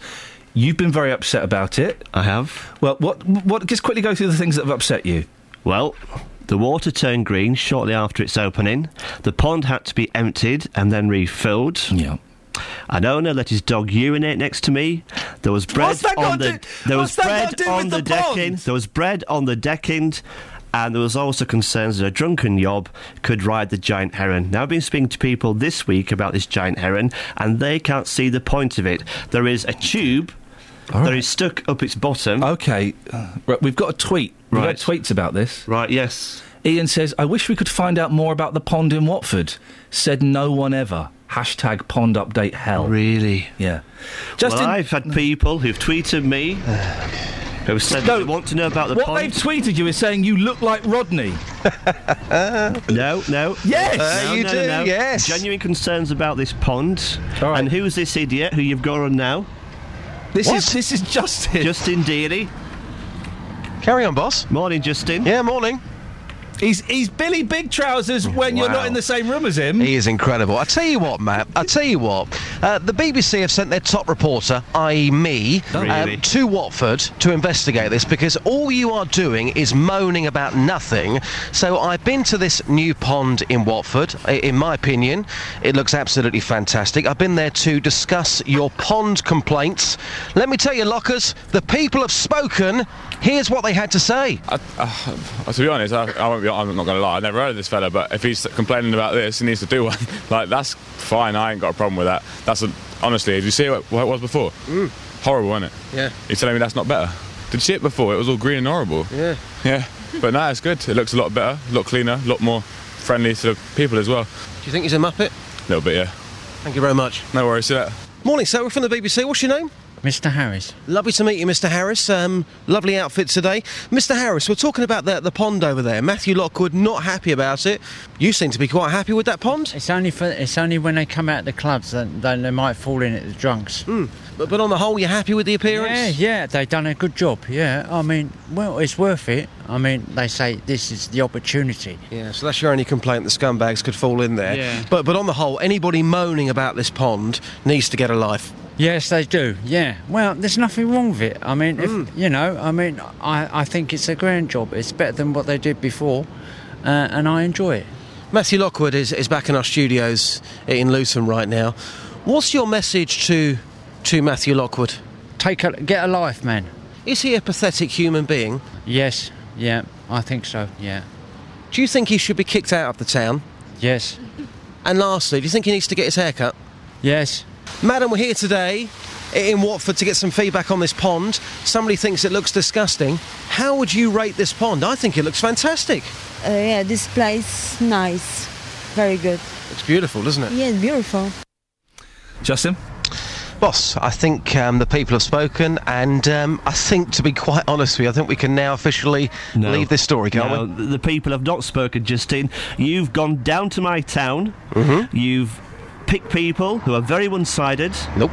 Yes, you've put words into their mouth. You call that journalism. I call that the gutter press. Right. You've stitched me right up. So how many people have you got then? And you've commented on my appearance. How many people have you got? You've commented on my appearance. How many people have you got? I'm getting my lawyers onto you. How many people have you got? Answer the question. Well, I've got Francis. Oh, one person. She saw the pond for the first time this week. She thought it was horrible. Play that audio now. I'm not impressed. Why are you not impressed? Because I was perfectly happy with the pond that we had before, with the ducks and the terrapins and everything about it. And it took so long. Why did it take so long? Over a year? The water looks green. And we haven't got any ducks. Maybe they'll come back. And there's no fish. And that thing... What are you referring to? The giant heron? The giant heron, well... I give it 2 months before some evening idiot knocks it over. There are concerns that people might ride the giant heron. Are you concerned about that? Yes, wouldn't surprise me. I mean, I don't know if yet they've put any washing up liquid into this. They probably will do, and it'll all foam up. That they made a little pond where McDonald's are down the road there. It lasted, I think, 3 months before they paved it in and put seats in it. And that was the end of that. And this, they'll just mess it up on a Friday or Saturday night. There's also concerns that the ducks, when they return, apparently they have returned at some point. I don't know, somebody has seen some ducks, that the dogs might go into the pond and savage the ducks. Well, that wouldn't surprise me. They've got steps down. It's perfectly OK for them. I mean, you know, yes, why not? Yeah, if you get a certain kind of dogs that are, you know, after that sort of... Yes, I mean, they're giving them steps down. So that's to encourage people to go and paddle in it. Yeah, paddle in the pond. OK, she's obviously very passionate. She's very passionate, and she makes some very valid points. And my audio just in is based on... fact-checking and real people. Real people. All right, boys. No, you lined those people up, Justin, to make a show of me. In actual fact, I went out with work experience yesterday, Ian, and obviously when I'm out with work experience people, I am on my absolute best behaviour. So next. Yeah. OK. All right, Justin. We haven't finished this yet. Justin, wait, Lockwood. Justin, thank you very, very much indeed. Now, last week, this is a serious matter now. You interviewed Mayor Dorothy Thornhill about the pond. She promised to tell us how much the pond cost. Yes, she did. Her office called me on Tuesday. She's a woman of her word, yep. Got a figure from the council. Now, the total cost of this project is £717,000. That's for Watford Pond. Now, that includes the removal of the old pond and the design and installation of the new one. The money, I'm told, came from cash from the council had to spend on infrastructure. Yep. So no council tax or government grants were spent on it. So that's why they told me this figure, because they said no council money had been spent on it. But it's still a lot of money to spend on a pond that we were promised would be spectacular, and what we have is something that looks rather functional. And people want this giant heron to do something. I mean, I thought some water would gush out of its beak. Some guy said to me this week, what does it do? Does it light up? Does it do something? No, it just stands there. Matt, what's the function of a pond? The function of the pond is for people to enjoy the pond. Because it's ornamental, Matt. Look. You're ornamental, Matt. Look. The bridge is very functional. Why spend all this money? It's a bridge. Bridges are functional. So the bridge works. That's your complaint. I tell you what. I have many complaints. Time out. You know the complaints. Time out. We do. Time out. You starting to sound a little bit like the Rain Man. Time out. Catherine. I know the BBC poo-pooed these a while ago. What's the BBC policy on phone and text votes these days? We're not allowed to offer prizes. OK, well... And the Friends of Watford Pond, they've got a poll on their website. Shut up.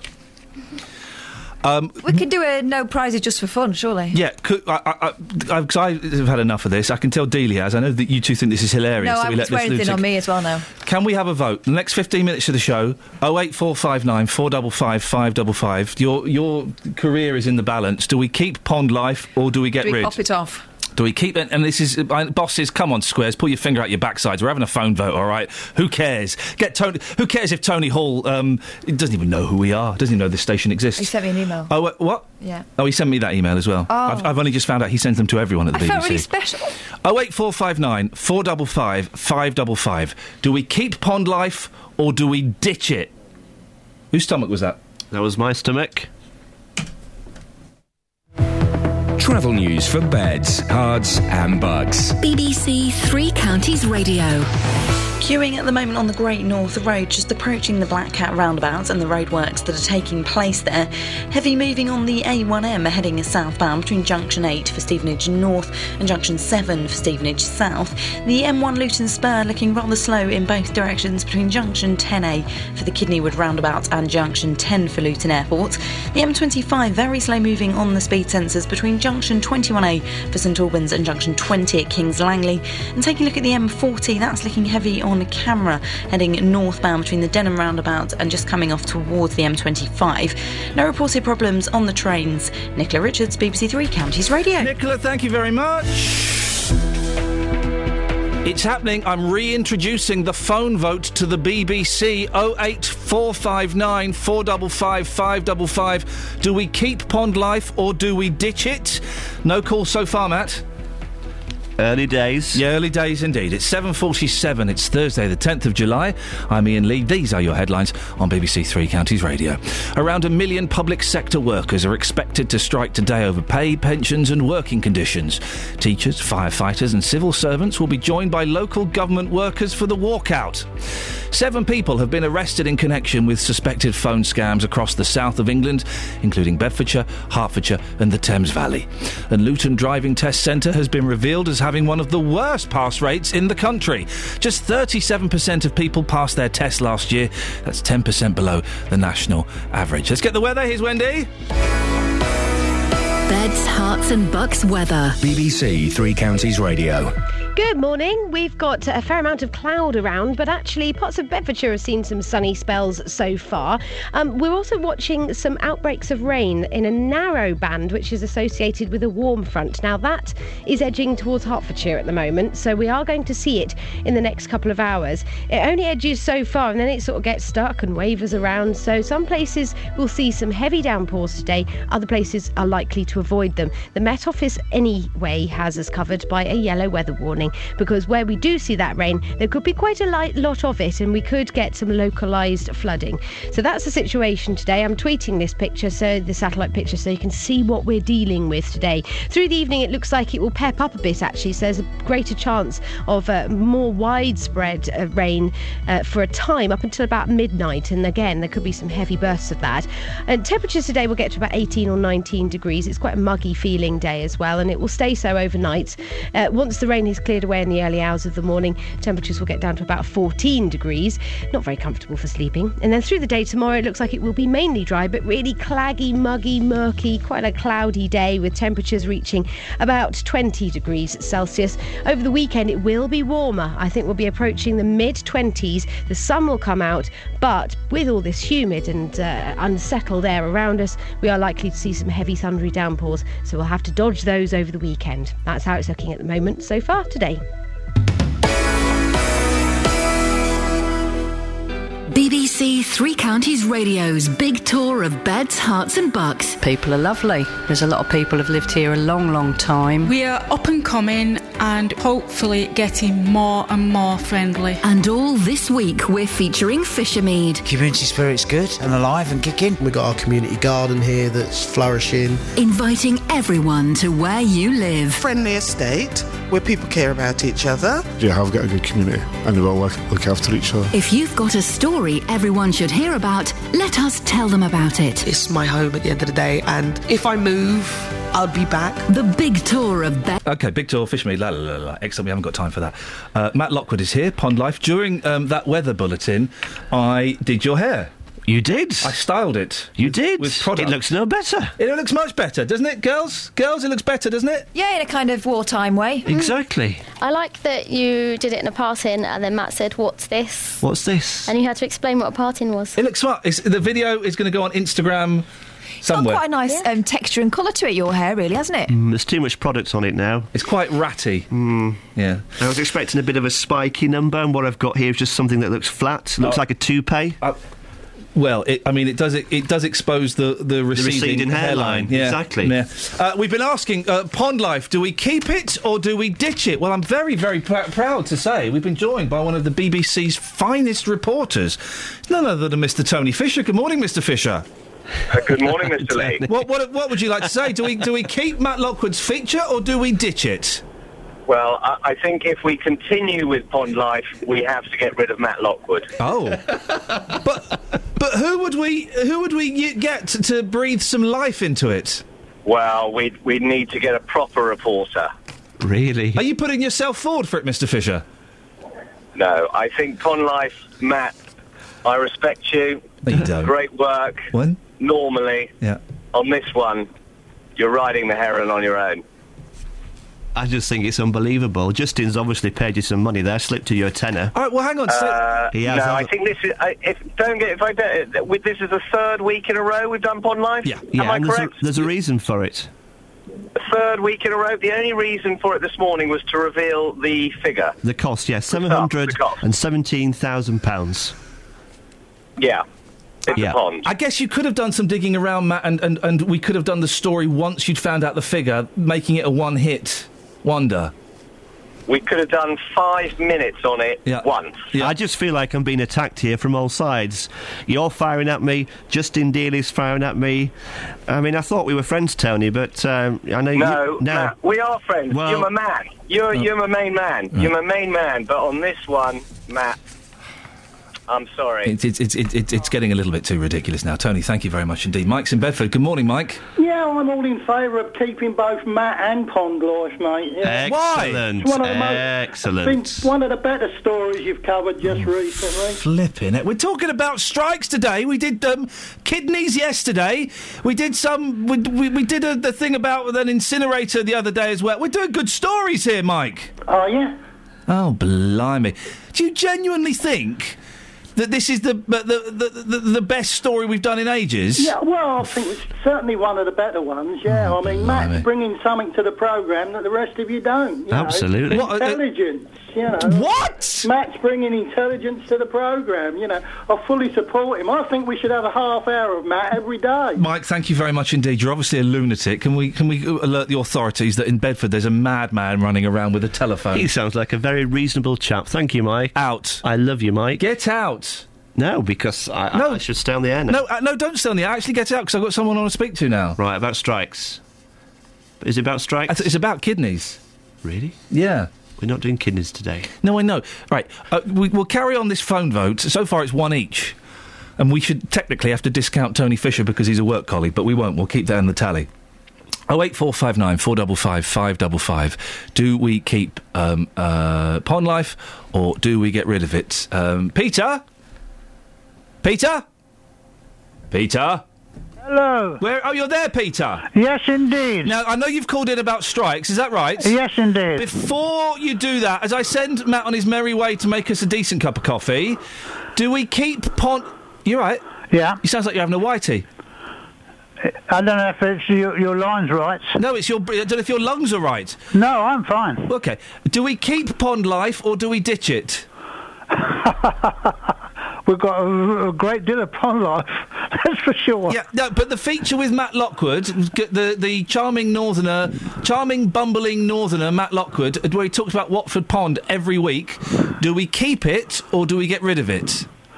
Well, I mean, it's of interest to some people, so you should certainly discuss it. I don't know about every week. We are discussing it, Peter, and I'm asking you for your opinion. Well, as far as I'm concerned, I can take it or leave it, I'm afraid. Good, that's, is it two... No, that doesn't count. Liz? Oh, Liz! Yes! Right, do we keep it or get rid of it? Keep it. Why? Because I love Matt. Oh, flipping it. Brilliant, this is excellent. This is not going the way I was expecting it to go. Liz in Enfield, that's a new listener. Is that a new listener? Not a new listener. No, you've been on the programme before? I've not been on the programme, but I've been listening for... Are you a long-time listener, first-time caller? Yes. There we go. There we go. We've got a new caller. Some new life into this programme. It's been going down since they won the Academy Award, isn't it? What? I hate to say... Liz, thanks a lot for nothing, love. That's okay, anytime. Bye-bye. Well, Matt... Pond Life, part 4 next week. I'll see you next week. See you next week. Are you going to come down to the pond with me? Have a dip in it? I'm not going to dip in the pond. Come down with me. I will come down to the pond. Have a beer. I'm going to the pond. All right, bye-bye. I'll speak to Peter about something very serious now.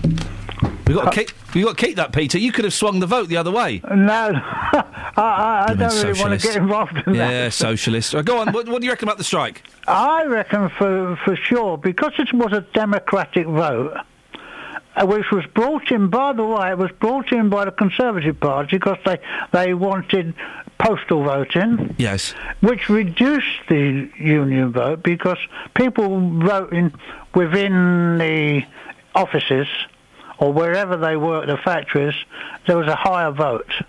Now, because that was a democratic vote, I'm in favour of the strike. It's got to be, because the people who voted wanted the strike. Now, if you're talking about people striking because of pay, and no one will help them when they're forced to move out of areas because their pay is too low to be able to live there, no one will help them. So they've got to, the only way through it, really, is to stick up for themselves. I mean, it's common sense what I'm talking, really. But what about the parents of the kids who can't go to school and they have to take the day off work? They lose money. They're being penalised. You can't blame the victim. But you can blame the people who are causing... The side effects of a strike affect other people. Yeah. Now, you can't... The victims, if you like, are the people who have to strike. No, the victims are the people who have to take the day off work so they can look after their kids and lose money. And the victims are also the people who have to strike because their money now is getting too low to be able to live properly. You can't call them victims because they're the people who have chosen to strike. The victims are the innocent people who are affected by that. Well, I mean, you know and I know there's been years of debate on this with the unions and with the people themselves. And they've lost loads of benefits and that sort of thing. And if you're going to remove people from areas where their family lived all their life because they can't afford to live there, then I can't. You can't deny that they've got to do something about it. Peter, thank you very much. Travel news for beds, cards and bugs. BBC Three Counties Radio. Very heavy moving at the moment on the A1M heading southbound between Junction 8 for Stevenage North and Junction 7 at Stevenage South. In Park Street, the A414 is looking very slow, moving just around the Park Street roundabout. And the M25 heading anti-clockwise, very heavy between 21A for St Albans and 20 at Kings Langley. So far, no reported problems or delays to the trains. Nicola Richards, BBC Three Counties. Oh, sorry, Nicola, I cut you off a little bit short. I do apologise. So the strike, are you for or against? Do you agree? Maybe you're one of the parents who has had to take the day off work today to look after your kids. Give us a call and we'll speak after the news with Simon. Local and vocal across beds, hearts and bucks. This is BBC Three Counties Radio.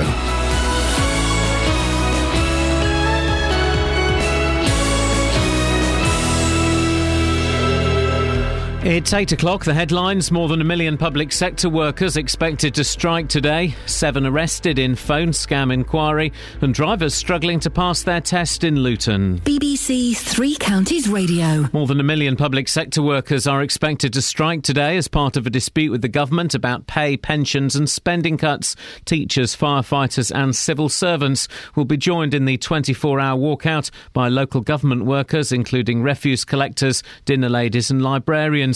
Megan Dobney is Regional Secretary for the TUC and will be taking part in a march in Luton. We're going to have a small march from the Manor Park into town, and then we'll have a short rally, some speeches from various people, and then I dare say people will go back to their picket lines. A lot of workers will be gathering around the town hall in their workplaces early on.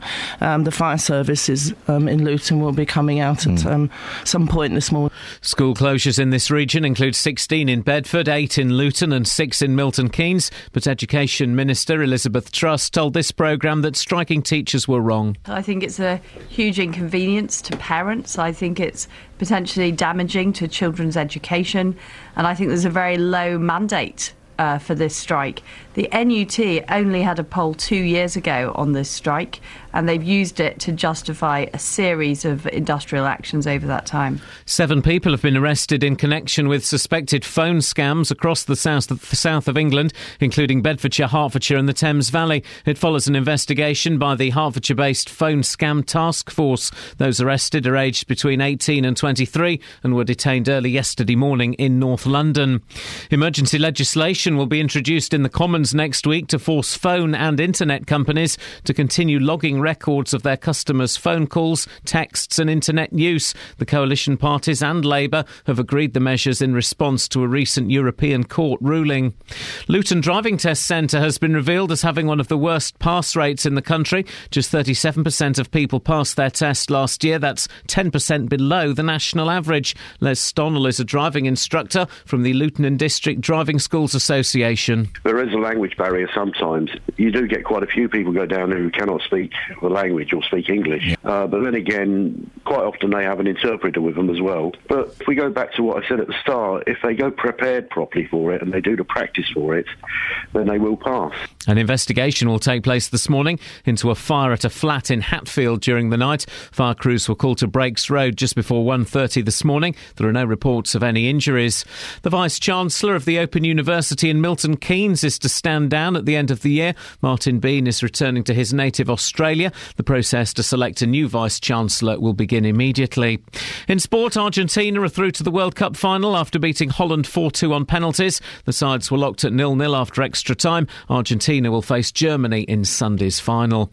The weather cloudy with patchy rain, which could be heavy at times. A maximum temperature 22 degrees Celsius. And you can get the latest news and sport online at bbc.co.uk/3 counties. BBC Three Counties Radio's big tour of beds, hearts and bucks. It's a great community. A lot of green spaces for kids to play. And all this week we're featuring Fishermead. I like it when I see people looking after it, see them develop in the parks for the little uns. It's all about where you live. I've lived in Fishermead since '79. Yeah, the community spirit's good and alive and kicking. There's a lot of good people here. The big tour of beds, hearts and bucks. BBC Three Counties Radio.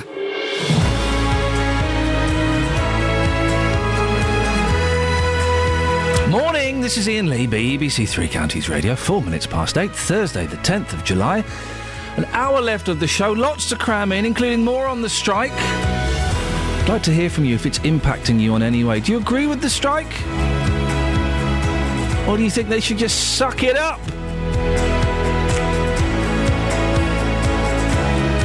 Oh, and other bits and pieces as well. 08459 455 555. Across beds, hearts and bucks. This is BBC Three Counties Radio. We got some texts about strikes. My nephew is a bin man. His partner works part-time. They have 2 teenagers but still manage to go on holiday twice a year in Florida every 2 years. How? Because of the perks from being a bin man. The old magazines that you find and the bits of stuff that you... What perks are there? What perks are there of doing what I consider to be... with great respect to those who do it, one of the worst jobs that you can do. Just for the stink factor alone. You get stuck behind one of those wagons on a hot day. Oh, man, imagine driving around in that every day of the week. And then imagine the jip they get from people stuck behind them in their cars, from people not happy about where they left their bins. What perks do they get, mysterious texter? Steve says maybe teachers and public sector workers should start working to rule. Should start working to rule. That would soon cause real inconvenience to the public. I support the strikes. And Rob says my earnings are now 30% less than in 2007. I've had 6 reductions in 7 years, but I've still got work. I'd never go on strike. 08459 455 555. Well, as you probably know now, teachers, firefighters and other public sector workers in the 3 counties are going on strike today as part of a national pay dispute. Some schools have already announced full or partial closures, with councils advising parents to check their websites for an up-to-date list. In the meantime, rallies and marches are taking place in Luton, Bedford and Milton Keynes. Or we can go now and speak to Fran Bauer, chair of the Milton Keynes branch of Unison. Morning, Fran. Where are you and what's going on? Hi, I'm standing outside the Milton Keynes Council main building at Civic Offices in central Milton Keynes. And we've got a picket and we're giving leaflets out to employees and to members of the public as well. How many people are there with you? At the moment, I've got 5 people there with me. You're not chanting, Fran. You're doing it wrong. We shall be. We've got a rally. 12:30 to 1:30, we shall have a rally. And if anybody would like to come and support us and wave some flags and make a noise and generally show their support for public services, we'd be so pleased. We've had quite a lot of support already this morning, but that's the time to come, please. Why are you on strike? What's your beef? Well, we've been trying for some time to get employers, the national employers, NJC employers, to listen to us. But we've had a 3-year pay freeze. To give you the numbers, we had a 3-year pay freeze and in real terms a pay cut last year. And then our employers have made us a 1% pay offer this year. And the cost of living is increasing by 2.5%, so really that amounts to another pay cut.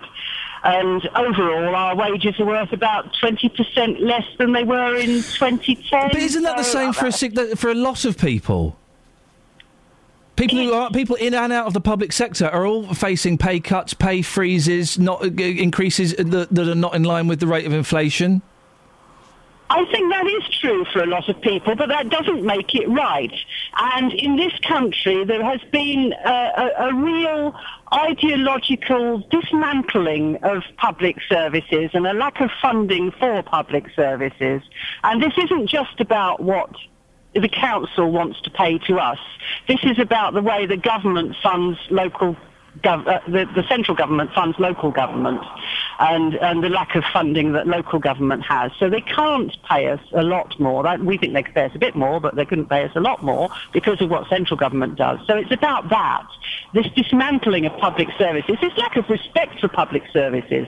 I have a dream that one day somebody will turn around and say, you know what would be a good idea? We'll have local services, really important services that deal with stuff for the people who can't look after themselves, to make sure people are sheltered and they can get around and our children are properly taught in schools. We'll have all these services and we'll have them decided on by local people, representatives of local people, democratically elected, and then we will fund that properly. This is my dream. My nightmare is that this will happen too late, and by that time the whole thing will have fallen apart. It will have been peeled off bit by bit by people who want to run the services for profit and not for people. Fran, you old socialist, you know that's never going to happen. Yes, it might be a nice idea. We can stop it happening. It's not just a nice idea, it is essential. And the only way we can stop it happening is to stop it soon. If we don't stop it soon, it will be too late. And I said, hey, someday somebody's going to turn around and have this bright idea. Let's have local services. Let's have local services decided on by local people. What's a strike going to achieve, Fran, apart from annoying people?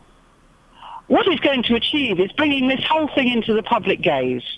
And I don't think people are frightened enough about public services. I really don't. People are not thinking about it. They're thinking it's somebody else's problem. But these services are services that every one of us use, from the cradle to the grave. I'm trying to work out from the phone calls and the texts we've had this morning what the kind of public split is. I'm guessing, Catherine, and you've seen more of the text than me, I would say it's about 60-40 in favour. Yeah. Does that sound about right? That's about right. That's a non-scientific analysis. Are you getting lots of support there, Fran? We are, yeah, we are. And I've just had another couple of unions turn up, and some people who are not actually striking, just standing around and chatting to the pickets and showing solidarity. And Fran, you need to get a chant going, otherwise it doesn't count. Do you think we should get a chant going? Can we get a chant going for the radio, please? Here we go. Let's see how. More money. Can we have a chant going, please? We need more money, will do. Yeah, tell me about it. We need more money. We need more money. Frank, you can't just chant we need more money. You need to... Right, listen, go away, write a decent chant, otherwise you're on your own. Fran, listen, thank you very much for that. Nice talking to you. Thank you for being a good sport. Thank you very much indeed. That's Fran Bow, chair of the Milton Keynes branch of Unison. I would say it's about 60-40, kind of in favour of the strike. Yeah, it's probably because of the lack of chanting. There's lack of chanting. It's funny. No, I would say that's kind of normally when when it's just a teacher's strike, we get lots of calls that are very anti the strike. This seems to kind of be a little bit more in favour, I think, than usual. Well, it covers a much more broad spectrum of workers, doesn't it? We're talking about council workers, so your bin man, your street cleaners, those people, the teachers, the firefighters. Again, when we do firefighters, it's a very definite split, isn't it? Yeah. Justin Dealey's out and about. Justin, where are you? Good morning, boss. I'm live in Luton on Portland Court, Luton Borough Council Central Depot. According to the unions here, 85% of people haven't turned up for work this morning. We spoke to a refuge collector earlier on. We might ask him in a second about the perks of his job, according to somebody who texted your programme, which was very interesting. But I have been getting people people's reaction. I believe you've got some audio to come here. Do they have any sympathy for the workers? From the people that I've been talking to, it's completely split. Ian, here's what people have had to say this morning. Well, Tom, you just walked past one of the picket lines here. You can see the people on strike. Have you got sympathy for these workers? Yeah. I mean, like I say, the bills are going up every year. Fuel, food prices. You know, everybody could do a bit more money. What about yourself, though? When was the last time you had a pay rise? January. Okay, so you get one every year, do you? Yeah, hopefully. You never know. I mean, these people are saying they haven't had one for 4 years. They want a 5% increase. That money's got to come from somewhere. Is that too much? Yeah, I mean, I think the average really is probably normally 2.5%, 3%. So it might be a little bit over the odds, but, you know. So you think they deserve more? They've got a point, but not too much more? Not too much, yeah. You know, probably stay in line with most people. You know, I've had no more than 2.5% for the last probably 10 years. So, you know, you take what you can get, really. Well, here's Steve on his way to work this morning. Steve, a few people striking behind us, public sector workers. Have you got any sympathy for these people at all? Not a great deal, because I'm in a low-paid job myself. I've had 1% rise in the last 4 years. Yeah. So I think they've got to accept the situation as it is, that we've got to wait for things to improve, and striking isn't necessarily going to achieve anything other than disruption for mums and dads and people who are trying to just get on with their jobs. I spoke to somebody earlier on who said they want a 5% increase. Is that just being way too greedy? It's just being unrealistic, yeah, because, as I say, the economy just won't allow for that at the moment. Nobody wants to be in this situation, but it's a situation we're in, and we've got to ride it out. So, yeah, it's just unrealistic. I appreciate your time. Thanks very much. You're welcome. Interesting stuff, Justin. Are there many people kind of supporting this as they drive past? What's the general vibe? Yeah, a lot of people bibbing their horns this morning at the people here outside this depot. They've got their flags with them. They're in fluorescent jackets, letting people know exactly why they're here, why they're on strike today. Mick and Andrew are with me. I want to put this point to them. They are both bin men. We've had a message to Ian saying that there's many perks to your job. Tell me about the perks of being a bin man.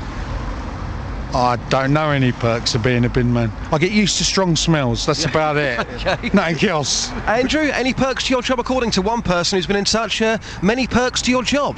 No, at one point there was a time where if you finish your work early, that you'd be able to go home early, but with the amount of work they're now putting on us, with the cuts that we're facing, that's gone out the window as well. So. Justin, I've had an update. The anonymous texter has sent in Ian, the perks are being paid by the public. Paid by the public. To take additional rubbish. And selling items on that they find, like watches and jewellery. Okay.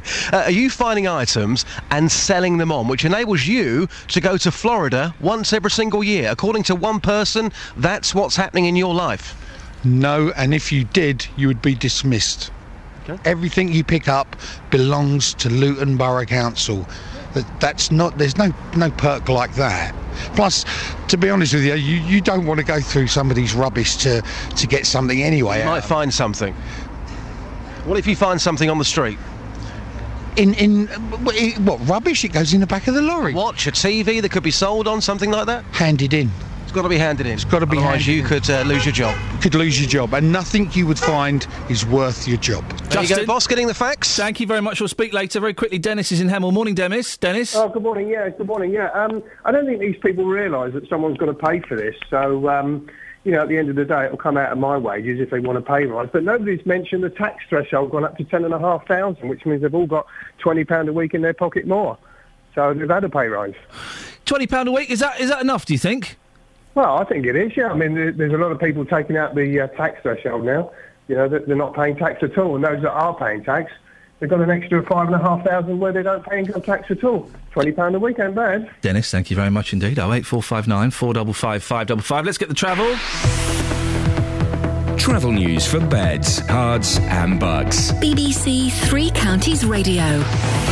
Rather slow moving on the M1 spur heading northbound between junction 10 for Luton Airport and junction 10A for the Kidneywood roundabout. That's as you're heading through the roadworks area. Queuing on the North Alter Road just off the M25 and queuing on the M25 heading anti-clockwise between junction 19 at Watford and junction 16 the M40. The M40 itself on camera looking very slow at the moment from the Denham roundabout coming off the A40 heading towards the M25. So far the Barnet bypass looking slow between Stirling Corner and Mill Hill Circus. Nicola Richards, BBC Three Counties Radio.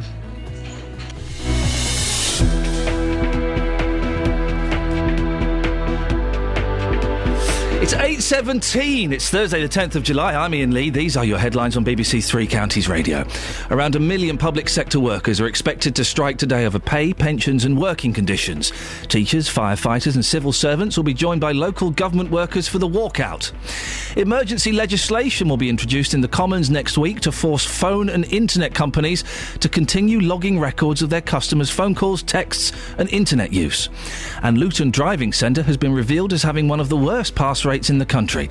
Just 37% of people passed their test last year. That's 10% below the national average. BBC Three Counties Radio.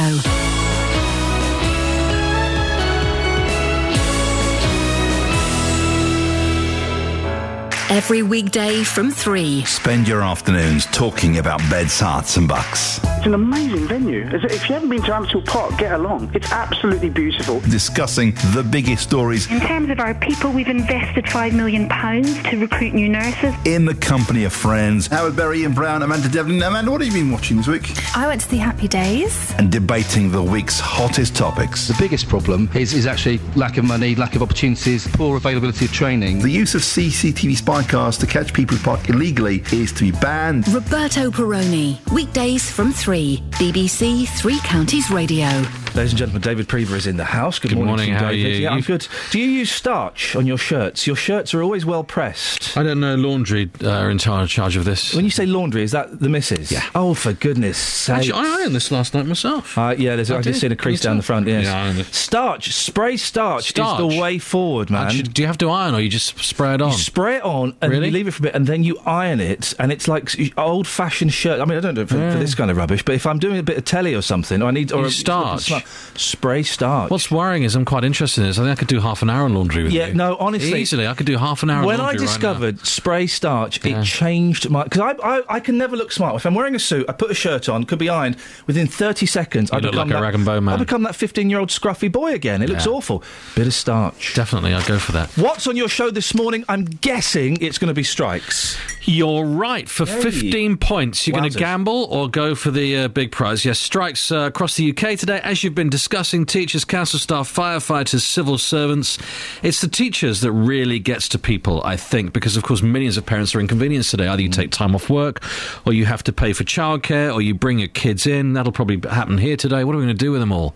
These children. Wow, yeah. I've told them that you'll be in charge. No, listen, you'll run the creche. I love kids, as long as I don't like teenagers, but young kids, yeah, definitely. We'll have Ian's some fun. Creche.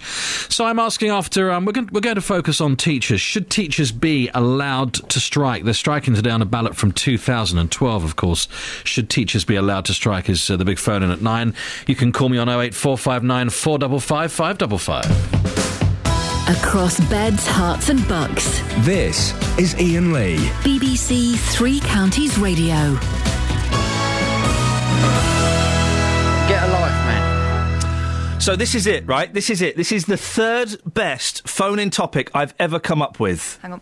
Yes? Sorry? Sorry. Bit of editing going on. So, what's happening is, strikes are on, people bibbing their horns, they're driving past, a little bit of solidarity. Right, like it. Or are they flipping the V's at Justin? Doesn't matter.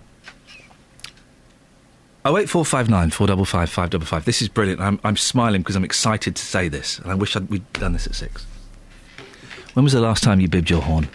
Yeah? Yeah, come on. Hey. Yeah? I'll tell you when the last time there are set times I do it. I do it if someone's doing 60 in the middle lane hoggers. Don't like middle lane hoggers, I'll bib them. They can't hear you on the motorway. That doesn't matter. You're wasting your car's voice. The last time I did it, M4, car had pulled over. What's he pulled over for? I wonder if he's broken down. What's that fella Oh, he's having a wee. Bip, bip, bip, bip, bip. I bibbed him for having a wee. Yeah. I think the last time I bibbed was to you. It was a see ya, bip bip. Oh yeah, that was the other day out of the car park. Girls, when was the last time you bibbed your horn? When I drive past my friend's house, I let them know that I'm about, and I went Genius. But by the way, daytime, though. by the way, if we're breaking the law by this, then obviously we're joking. It's just a device. This is a device. Obviously we don't do this. Lockers, when was the last time you bibbed your horn? And if you say it's about a pond or a heron, I'm going to punch you in the eye. It is about a heron there. Shall I give him a dead arm? No. Yeah. You give me away, Kelly.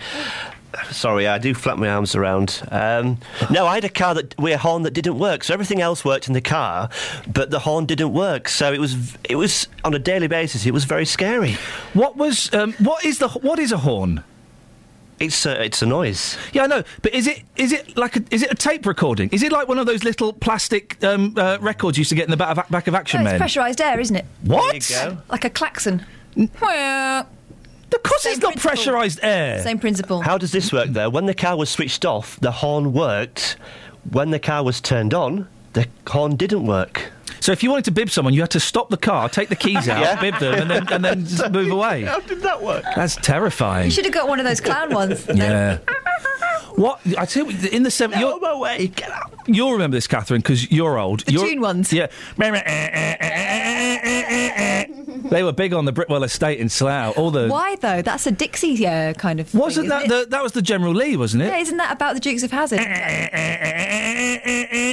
a good old Southern boy. Because people thought they were... I bet the Dukes of Hazzard were really racist. Possibly. I bet they were. Those were the times. Just the good old boys. Tell you who definitely was. Yeah. Boss Hogg. Oh, Boss Hogg was a total racist. But I bet his assistant used racist language. What's it called? Stop it, we're doing it. No, don't. I never used to watch Dukes of Hazzard. I wasn't allowed to. It was not Jethro. Cletus. I bet Cletus used racist language, but I bet he'd go out for a drink with a black man if he had to.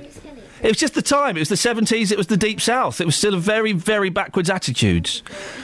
I bet Daisy wasn't racist. No.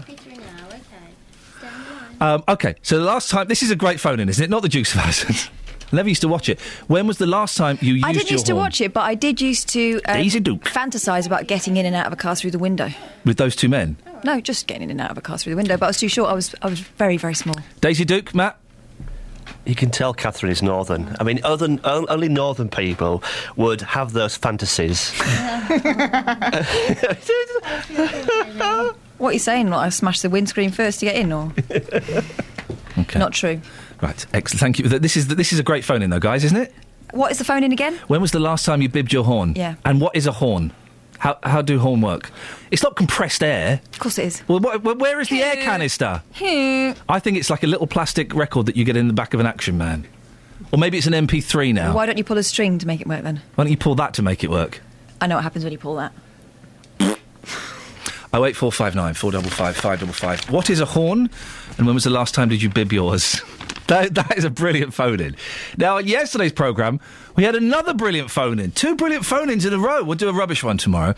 We talked about organ donation. And I got a tweet from Carpet Martin. We were asking questions that we... and I think this is the way forward, that sound a bit stupid, but genuinely you don't know the answer to. And he wanted to know... why organs don't... When organs are transplanted, OK, they're put in ice. They're wrapped in ice, and then they're driven off to a hospital, and then they get put in, someone who needs them. Well, why don't they stick to the ice or get frostbite when they're being transported? We looked on Wikipedia, they didn't have the answer, so we put some calls in.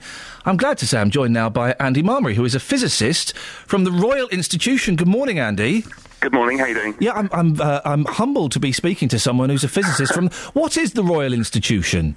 We're sort of a science communication charity, so we kind of tell people all about science and put on science shows and things like that. So yeah, science communication, basically. I wish I'd paid more attention in physics. My teacher was a bit of a plum, but physics I think is brilliant, but my teacher wasn't very good. Let's get to the question, Andrew. When a liver is transported on ice, why doesn't it stick to the ice?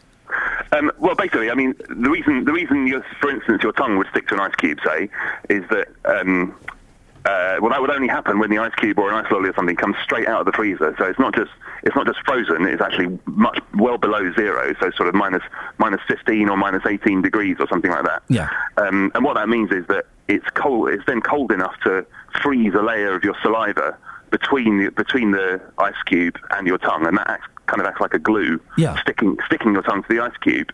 And that would happen with an organ, with a liver, if you used ice that was straight out of a freezer. But they don't do that. They just use ice that's actually warmed up a bit. So it's starting to melt. It's still mostly ice, but it's kind of starting to melt. So it's at 0 degrees. It's at the melting point. Oh, okay. And when it's like that, it can't really freeze anything because it's melting itself. So and ice is really great for doing that, because as it's melting, it holds its temperature. It stays at exactly 0 degrees. Yeah. So it's really great for keeping things cool. But when it's like that, it isn't cold enough to actually cause anything to freeze. Okay. Well, you've answered. I'm going to throw a curveball at you now, Andrew, which maybe you don't know about. But if you're from the Royal Institution, if you're a physicist, you should know about this. I hope. I heard a thing on the radio this morning that scientists have discovered there's more light in the universe than they were expecting. Have you heard about this? I haven't actually. I haven't heard. Listen, go and research it. There's more light in the universe than scientists can't explain where this light is coming from. Now, is that that's the kind of thing that excites? I heard that on 5 Live, which is normally tedious and tepid, but that kind of perked up my ears. Definitely. Okay. I'm going to look into that. And do you know what a horn is and how it works in a car? I don't actually. I guess. I know, it's another one of those questions. Embarrassing myself. No, you're not. I would guess there's a big speaker there somewhere, that's all. Andrew, you've not embarrassed yourself in the slightest. You've answered the question that we wanted answered. I really appreciate that. We may come to you again in the future for science-related questions. Andy Marmary there, who is a physicist from the Royal Institution, and downright good sport, isn't he? That speaker excuse, though. I don't buy that. He's not a speaker. There's no speaker in the car. Because it would always be the same volume. OK. But then he takes us on to the next point. If there's no speaker, where does it come from? Where does it come from? Because noise comes out of a speaker. If there's not a speaker, and I don't think there is... out the front. Out of the grill at the front. Yeah. That acts like a Bose. Yes, or another make. Bose are the best, though. Yeah. Really expensive. They use different technology. It's actually Bose. It's a German Bose. word. No, it's not. Which means wicked. No, it's not. It's Bose. It means... My boys have started saying wicked. They're going to say wicked man. They'll be calling things crucial next. Very 90s. Well, where is this night? I don't say wicked that much in front of them. I get a slap from my wife if I use language like that. We have to whisper things like mate and man. And now my youngest says... He says something really quiet. I'm saying, what are you saying? I don't know what you're saying. He looks over... What are you saying? What is he saying? Can we watch Hey Monkeys later? He's learnt the secret code. Right, OK. So, talk about strikes. Yeah. More importantly, what is horn? Where does horn come from? And when was the last time you bibbed yours? 08459 455 555. And were the Duke boys racist? Travel news for beds, cards and bugs. BBC Three Counties Radio. The A1M heading southbound, very heavy moving at the moment between Junction 8 for Stevenage North and Junction 7 at Stevenage South. The M1 Spurs looking very slow at the moment on camera between Junction 10 for Luton Airport and Junction 10A for the Kidneywood roundabout as those roadworks are continuing there. The M25 heading anti-clockwise, queuing between Junction 19 at Watford and Junction 16, the M40. On the trains, delays of up to 20 minutes on First Capital Connect services between Luton and St Pancras, and that's due to some electrical supply problems. Nicola Richards, BBC Three Counties Radio. Thank you very much. Across beds, hearts and bugs. This is BBC Three Counties Radio.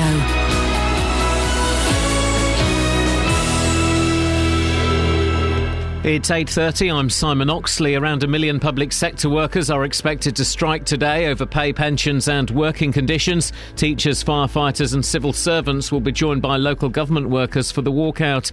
Emergency legislation will be introduced in the Commons next week to force phone and internet companies to continue logging records of their customers' phone calls, texts and internet use. And Luton Driving Test Centre has been revealed as having one of the worst pass rates in the country. Just 37% of people passed their test last year. That's 10% below the national average. Three Counties Sports. BBC Three Counties Radio. Argentina are through to the World Cup final after beating Holland 4-2 on penalties. The sides were locked at 0-0 after extra time, with Iain one of the successful Dutch penalty takers. I'm very, very disappointed because you're so close.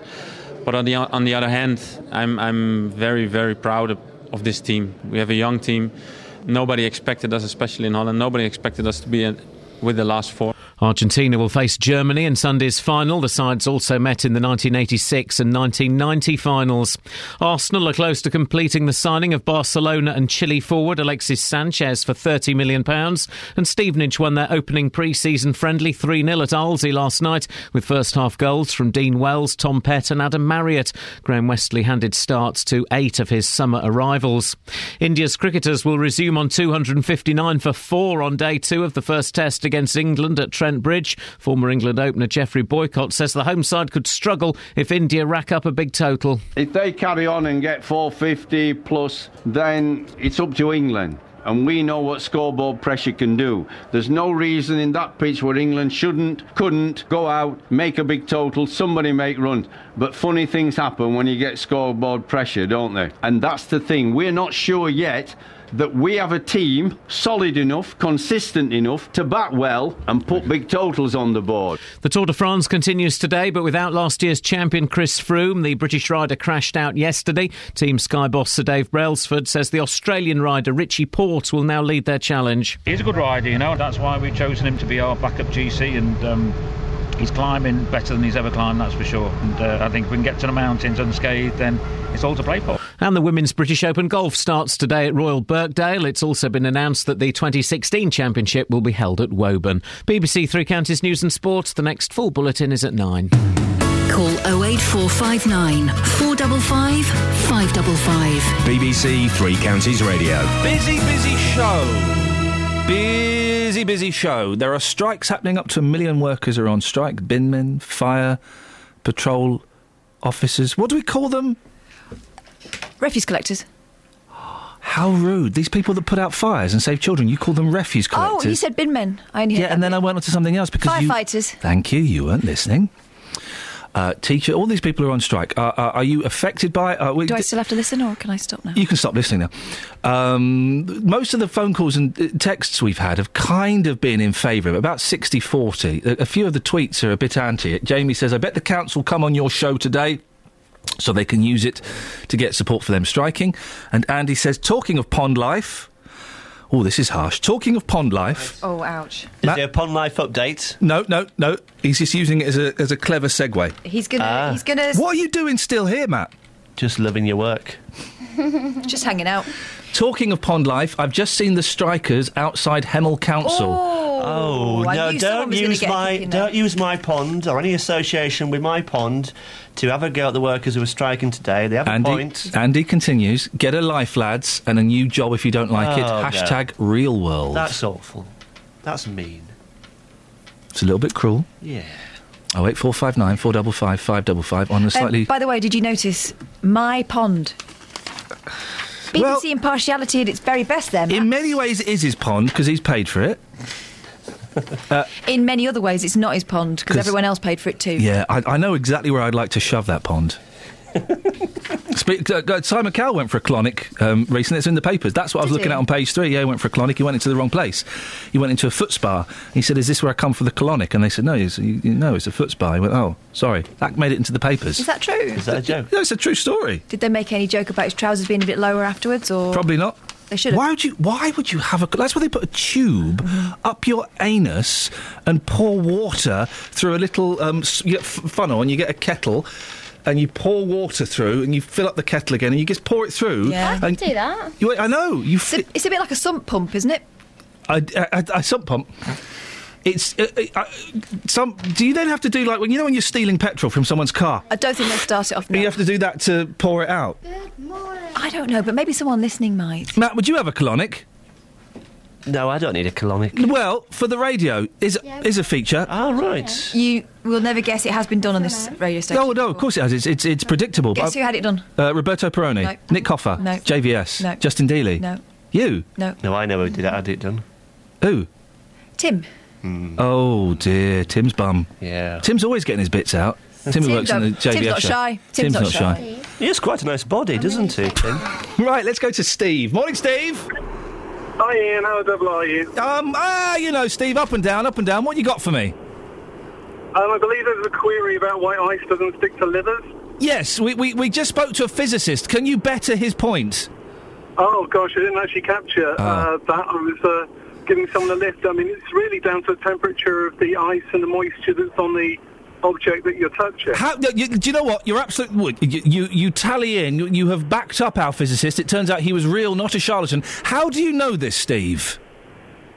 Kind of do mechanics research. Like I say, I'm head of mechanical engineering for a design consultancy, so you've normally got to know these kind of things. Oh, it's you, Steve. I do apologise. That's okay. Steve the genius. Well, okay. That's very kind of you to say. No, listen, we were... For those who don't know, Steve phoned up yesterday, and I think I've got this accurate. You single-handedly invented a machine that's saving lives. That wasn't quite the way I put it. I was in the room when it was designed, so I'm claiming credit for it. You should claim credit. No, listen, we were genuinely we're going... After the show, Steve, this is absolutely true, Kath came in and she went, he was dead... We got dead clever listeners, haven't we? Yeah, it's my influence, I think. And no. And we were all dancing around that people were listening to this nonsense. OK, Steve, I'm going to put you on the spot. OK? If you think you're so clever... What is horn? Where does the noise come from? In the car? In the car? Yeah, when you bib the horn. Yes. What is it? Well, you've got a loudspeaker in there. It's probably either piezoelectric or it's going to be running from electromagnetic source instead, and then it's just amplified through the structure of the horn. Right. You set the speaker so it's the resonant frequency of whatever trumpet structure. Use the amplification. Are you just saying words to try and confuse me so that I go, oh yeah, nice one, Steve? So it's not... Yeah, well, are you literally just pulling that out of your backside? No, I do actually have to design stuff like this, really. But so it's not an air pump, then, that's pumping the horn? Not in most cases. I mean, if you've got an air horn on a car, that's a different structure, but most of them are just... they're effectively just one-note loudspeakers. Where is the speaker, then? Because I've never seen this speaker. It's usually just behind the horn. That's kind of the best place for it. The horn, the sort of trumpet structure. Wow. When was the last time you bibbed your horn, Steve? I did it the other day to someone who was having a whittle on the M4. Oh, it's charming. Yes. I can't remember, really. I normally drive to work in a blind rage anyway, so it's just on most of the time. You sound like a very passive, calm gentleman. Steve, I'm glad that you've discovered the show, and I'm glad that you're becoming a regular caller. It's always nice to talk to you. Thanks for your time. No problem. Take care, Ian. Thank you very much indeed. I think I may have scared him off by talking about drivers whittling on the M4. Yeah, he wanted to distance himself from your comments. I think the speaker thing is rubbish. We've had a physicist. If it's we've had an expert, a genius. If it's a recording, how can you vary the loudness and ferocity with the pressure? I think it's... You can't. You can't. No, you can't. Do you remember those actual horns that you got that were like a ball and you'd squeeze it and it'll go... Yeah. Isn't it the same as that? No. We've discovered it's not. We've moved on from that. There's no air pressure involved. It's electricity or electromagnets. I'll buy that. It's a shame it's not a little cassette recording, so sometimes you could hear it as it flips over to the other, auto-reverse. If that were so, we could do actual messages. Watch out! But... You plum! You should have different... You could record them yourself. Exactly. You should have... In your own voice. Oi, oi. They're off on a tangent now. Dare I say it, not a particularly good tangent. They... Any more... Yeah, loads Get out of the way! There's a niche. Right. We should arrange this. Let's take it to the den. The dragons. Duncan Ballatine's quitting the Dragon's Den. Oh. He was my favourite. Yeah, but you noticed a trend. I noticed the trend that since his rather messy divorce that cost him shed loads of money... Sweet buns. He's not invested in anything. I didn't watch the last series because the two series before that, he invested in like one thing for about 10 I'll give you a tenner and I want 95% of what you've got to give me, baby. Can we negotiate on that? No. Okay, I'll give you a tenner. I want 80%, but I want you to have all the business meetings wearing a short skirt. Can I just go and talk to myself in the corner for a minute? Of course you can, wee laddie. Lady, wee lassie. I'd like to take you up on your offer. Come and give me a big wet kiss with your face, lassie. Is this meant to be Duncan Bannatyne? Who? Duncan Bannatyne. Who? Duncan Bannatyne. Who? Is it not Duncan Bannatyne? Who? Wait a minute. I'm not playing this game. Is it not Duncan Bannatyne? Who? Oh, for God's sake. Do you want me to translate? Yeah. Is that Duncan Bannatyne? Yes. Yes, That's Matt. what I said. What did you say? Is that not Duncan Bannatyne? Who? What? What are you... Shall I translate? Yeah. I don't understand. What? Duncan Bannatyne? Who? Yeah. Who are you saying? I don't know the name of the person you're... I've not heard of the person you're talking about. Don't look at me for clues. You're from Yorkshire. Wrong side. Ask it again. Ask the question slowly and really think about what you're saying. You. I don't know why you're laughing at me. Is the person that you were doing an impression of, is that not Duncan Bannatyne? Who? What are you doing? Am I in some parallel universe that I don't know? Is it not Duncan Bannatyne? Who? Before I get it, go to Steve in Luton about the strike. Steve's in Luton. Morning, Steve. Morning, Ian. Good morning, Steve. You all right? I'm all right, thanks. What would you like to say? I'm getting a bit fed up with these whinging, moaning, no-good teachers who basically can't live in the real world. And I'm also suddenly realised, why on earth do we call firefighters when about 0.01% of their time they're actually firefighting, and the rest of the time they're sitting around doing nothing, or going in their own gym, or keeping themselves fit? I haven't got a problem with it. I just think it's very strange. And also the fact that they start moaning because they don't live in the real world, because most of them started when they're pretty young. They only have to do 22 years in the service before they can retire. Most of that time is spent absolutely nothing, and they whinge about it constantly. It's unbelievable.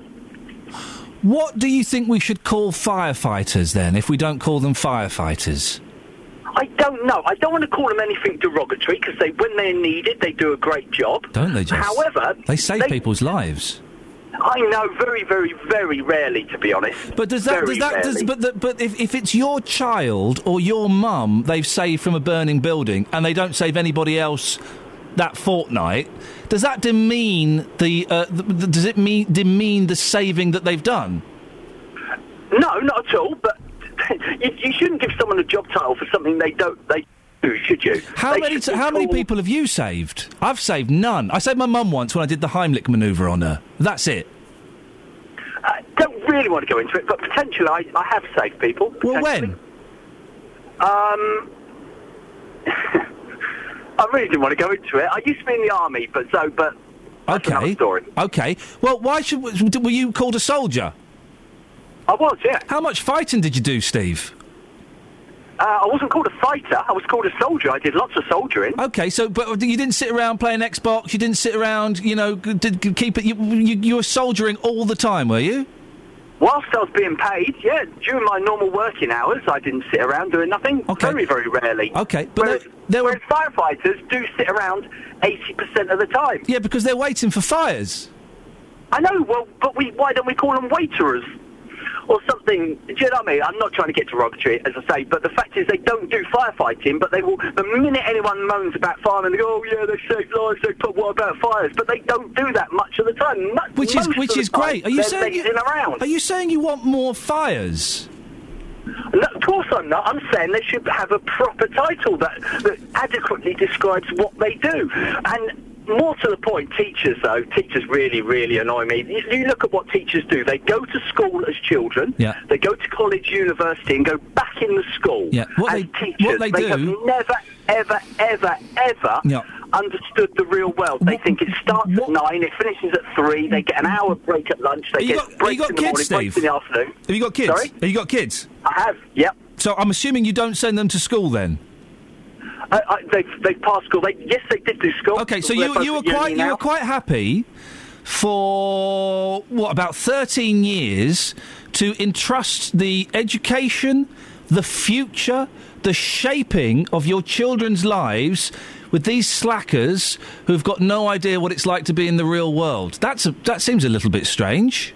Yeah, the government said they had to be educated. No, not at school. It's not at school. Good. There are other ways around it. No, there is. I'm technically not capable of teaching them. I don't think. I wouldn't make a good teacher.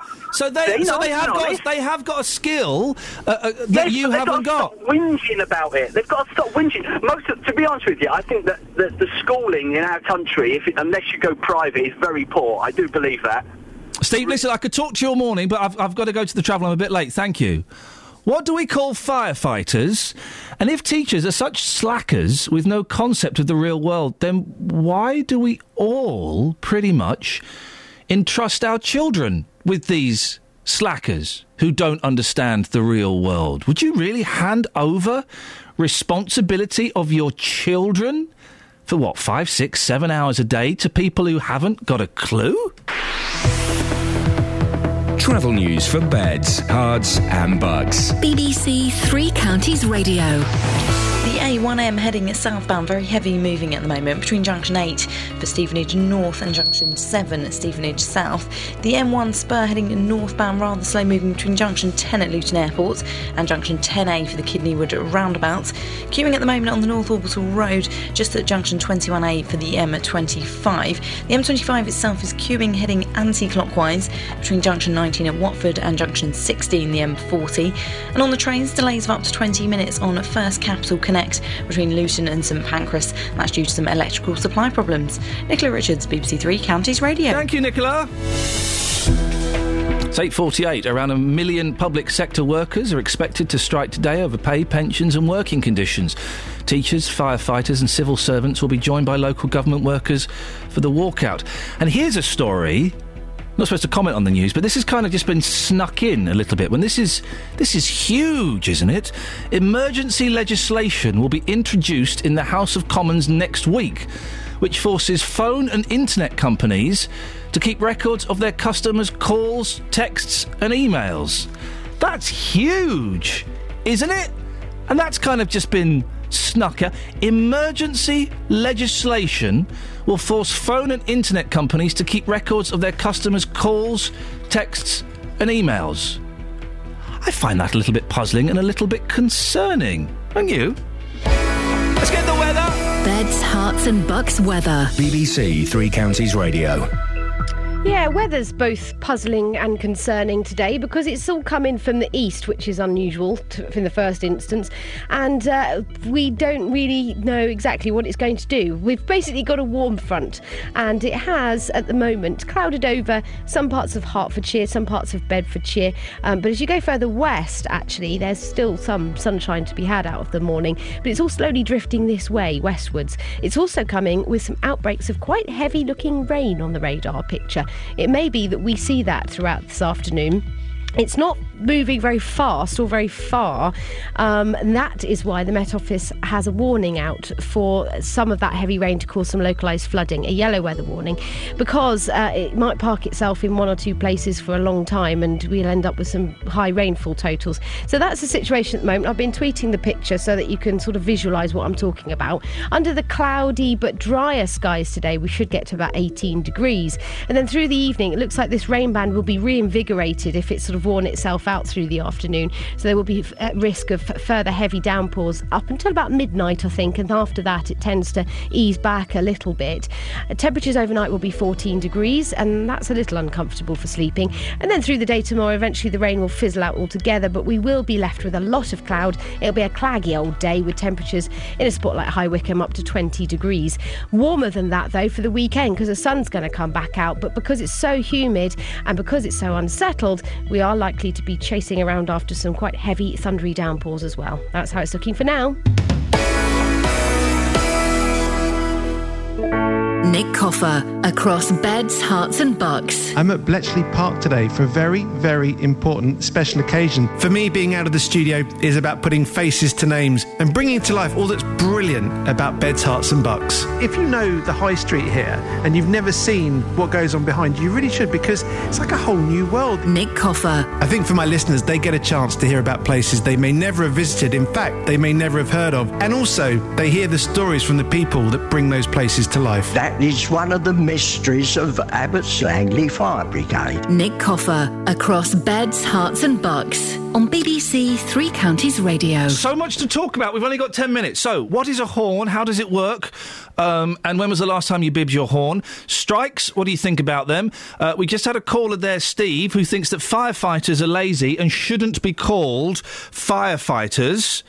What else have we got? Oh, yeah, emergency legislation is coming in next week. That means internet companies and phone companies are going to keep records of all of our texts and, texts, calls and emails. Where did that come from? Does that not shock you? Catherine, what I was just talking about, tell me your thoughts on that. Yeah. Very shocked. Hi, Tony and hello, I'm going to put you through appalled. to Iain now. Really? Why does it appall you so much? I don't know, maybe I'm an innocent soul, but I thought better of it than that. You don't know what I'm talking about, do you? No, I haven't got a clue. Emergency legislation will be introduced in the House of Commons next week, which forces phone and internet companies to keep records of their customers' calls, texts and emails. No, that's, Alan Border. Sorry? Out of order. How has this just been snuck in? I read this earlier and it didn't really register with me. I'm not accusing Simon of sneaking this in. I'm accusing the government of sneaking this in, unless Oxley is an agent of the government, which I am suspicious of. He looks the type. Yeah. Matt, you're still loitering. Let's might as well get some money's worth out of you. What are your thoughts on this? No, I was going to say what Catherine said, not because I'm just repeating what she said, but I think this is shocking and appalling. And what is the purpose of them keeping our calls? What are they going to do with it? Security. And they're not going to be reading yours. They're not going to be reading mine. They might read some of mine. They're definitely going to be interested in dealies. But mostly it's about terrorism, surely. Yeah, but... And protecting people from phone bullies, like children from phone bullies. I thought there was a discussion about this was going to take place, but there's emergency legislation next week. Some of our listeners need to worry as well, the things we get sent. Yeah, tell me about it. 08459 455 555 and the strikes. Right, I've got lots of calls to get through. Let's get through as many as we can. Bob's in Bletchley. Morning, Bob. Morning, Nick. Sorry? Morning, Nick. Nick who? Are you Nick or who are you? Hello, Bob, I'm Iain. You're Iain? Oh, sorry, Iain. That's all right, Tony. But I had to ring up. Yes? To have a go at that guy who's complaining about the fire brigade. That was Steve, who said firefighters shouldn't be called firefighters because, really, they only do it 0.1% of the time. Excuse me, I am retired from the firefighters at the moment. I have my pension, which is very nice.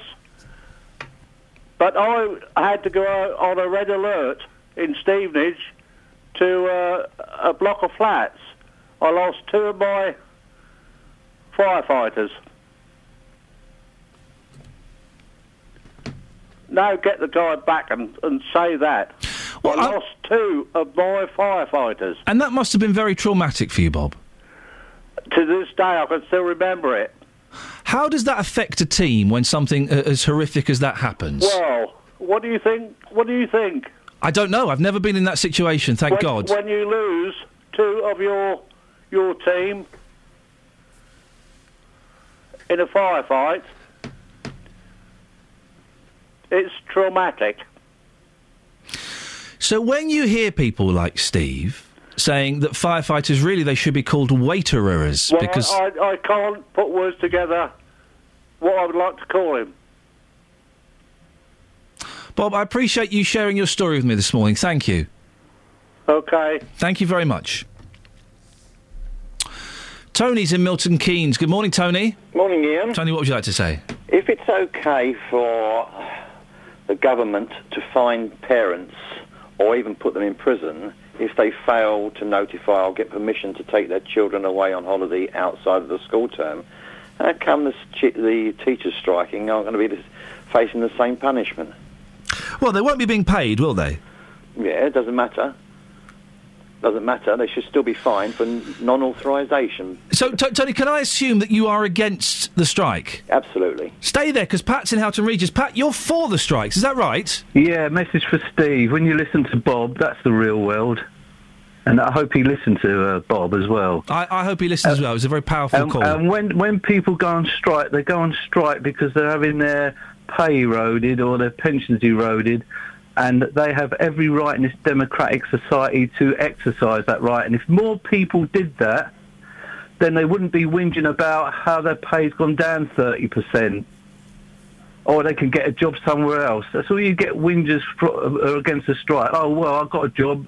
They should be pleased they've got a job. No. Pat, in the 70s and in the 80s, with wages, people fought for them in the unions, and now all that we fought for in the 70s and the 80s has been eroded. Pat, let Tony come back. Tony, what's your reaction to what Pat's saying? Quite often the reason why their parents take their kids on holiday outside of school time is because they can't afford to pay the prices for school holiday time. But Tony, is your only objection to the strikes the fact that parents are fined because if they take their kids out of school? No, I just think it's unequal equivalent justice, if you like. They can just do it on a whim, do it on their own thing, when poor parents out there take their kids away just to try and save a bob or two because they can't afford it, and yet these people are getting a damn sight more money than most of them are. Pat, it's unfair, and they're doing it on a whim.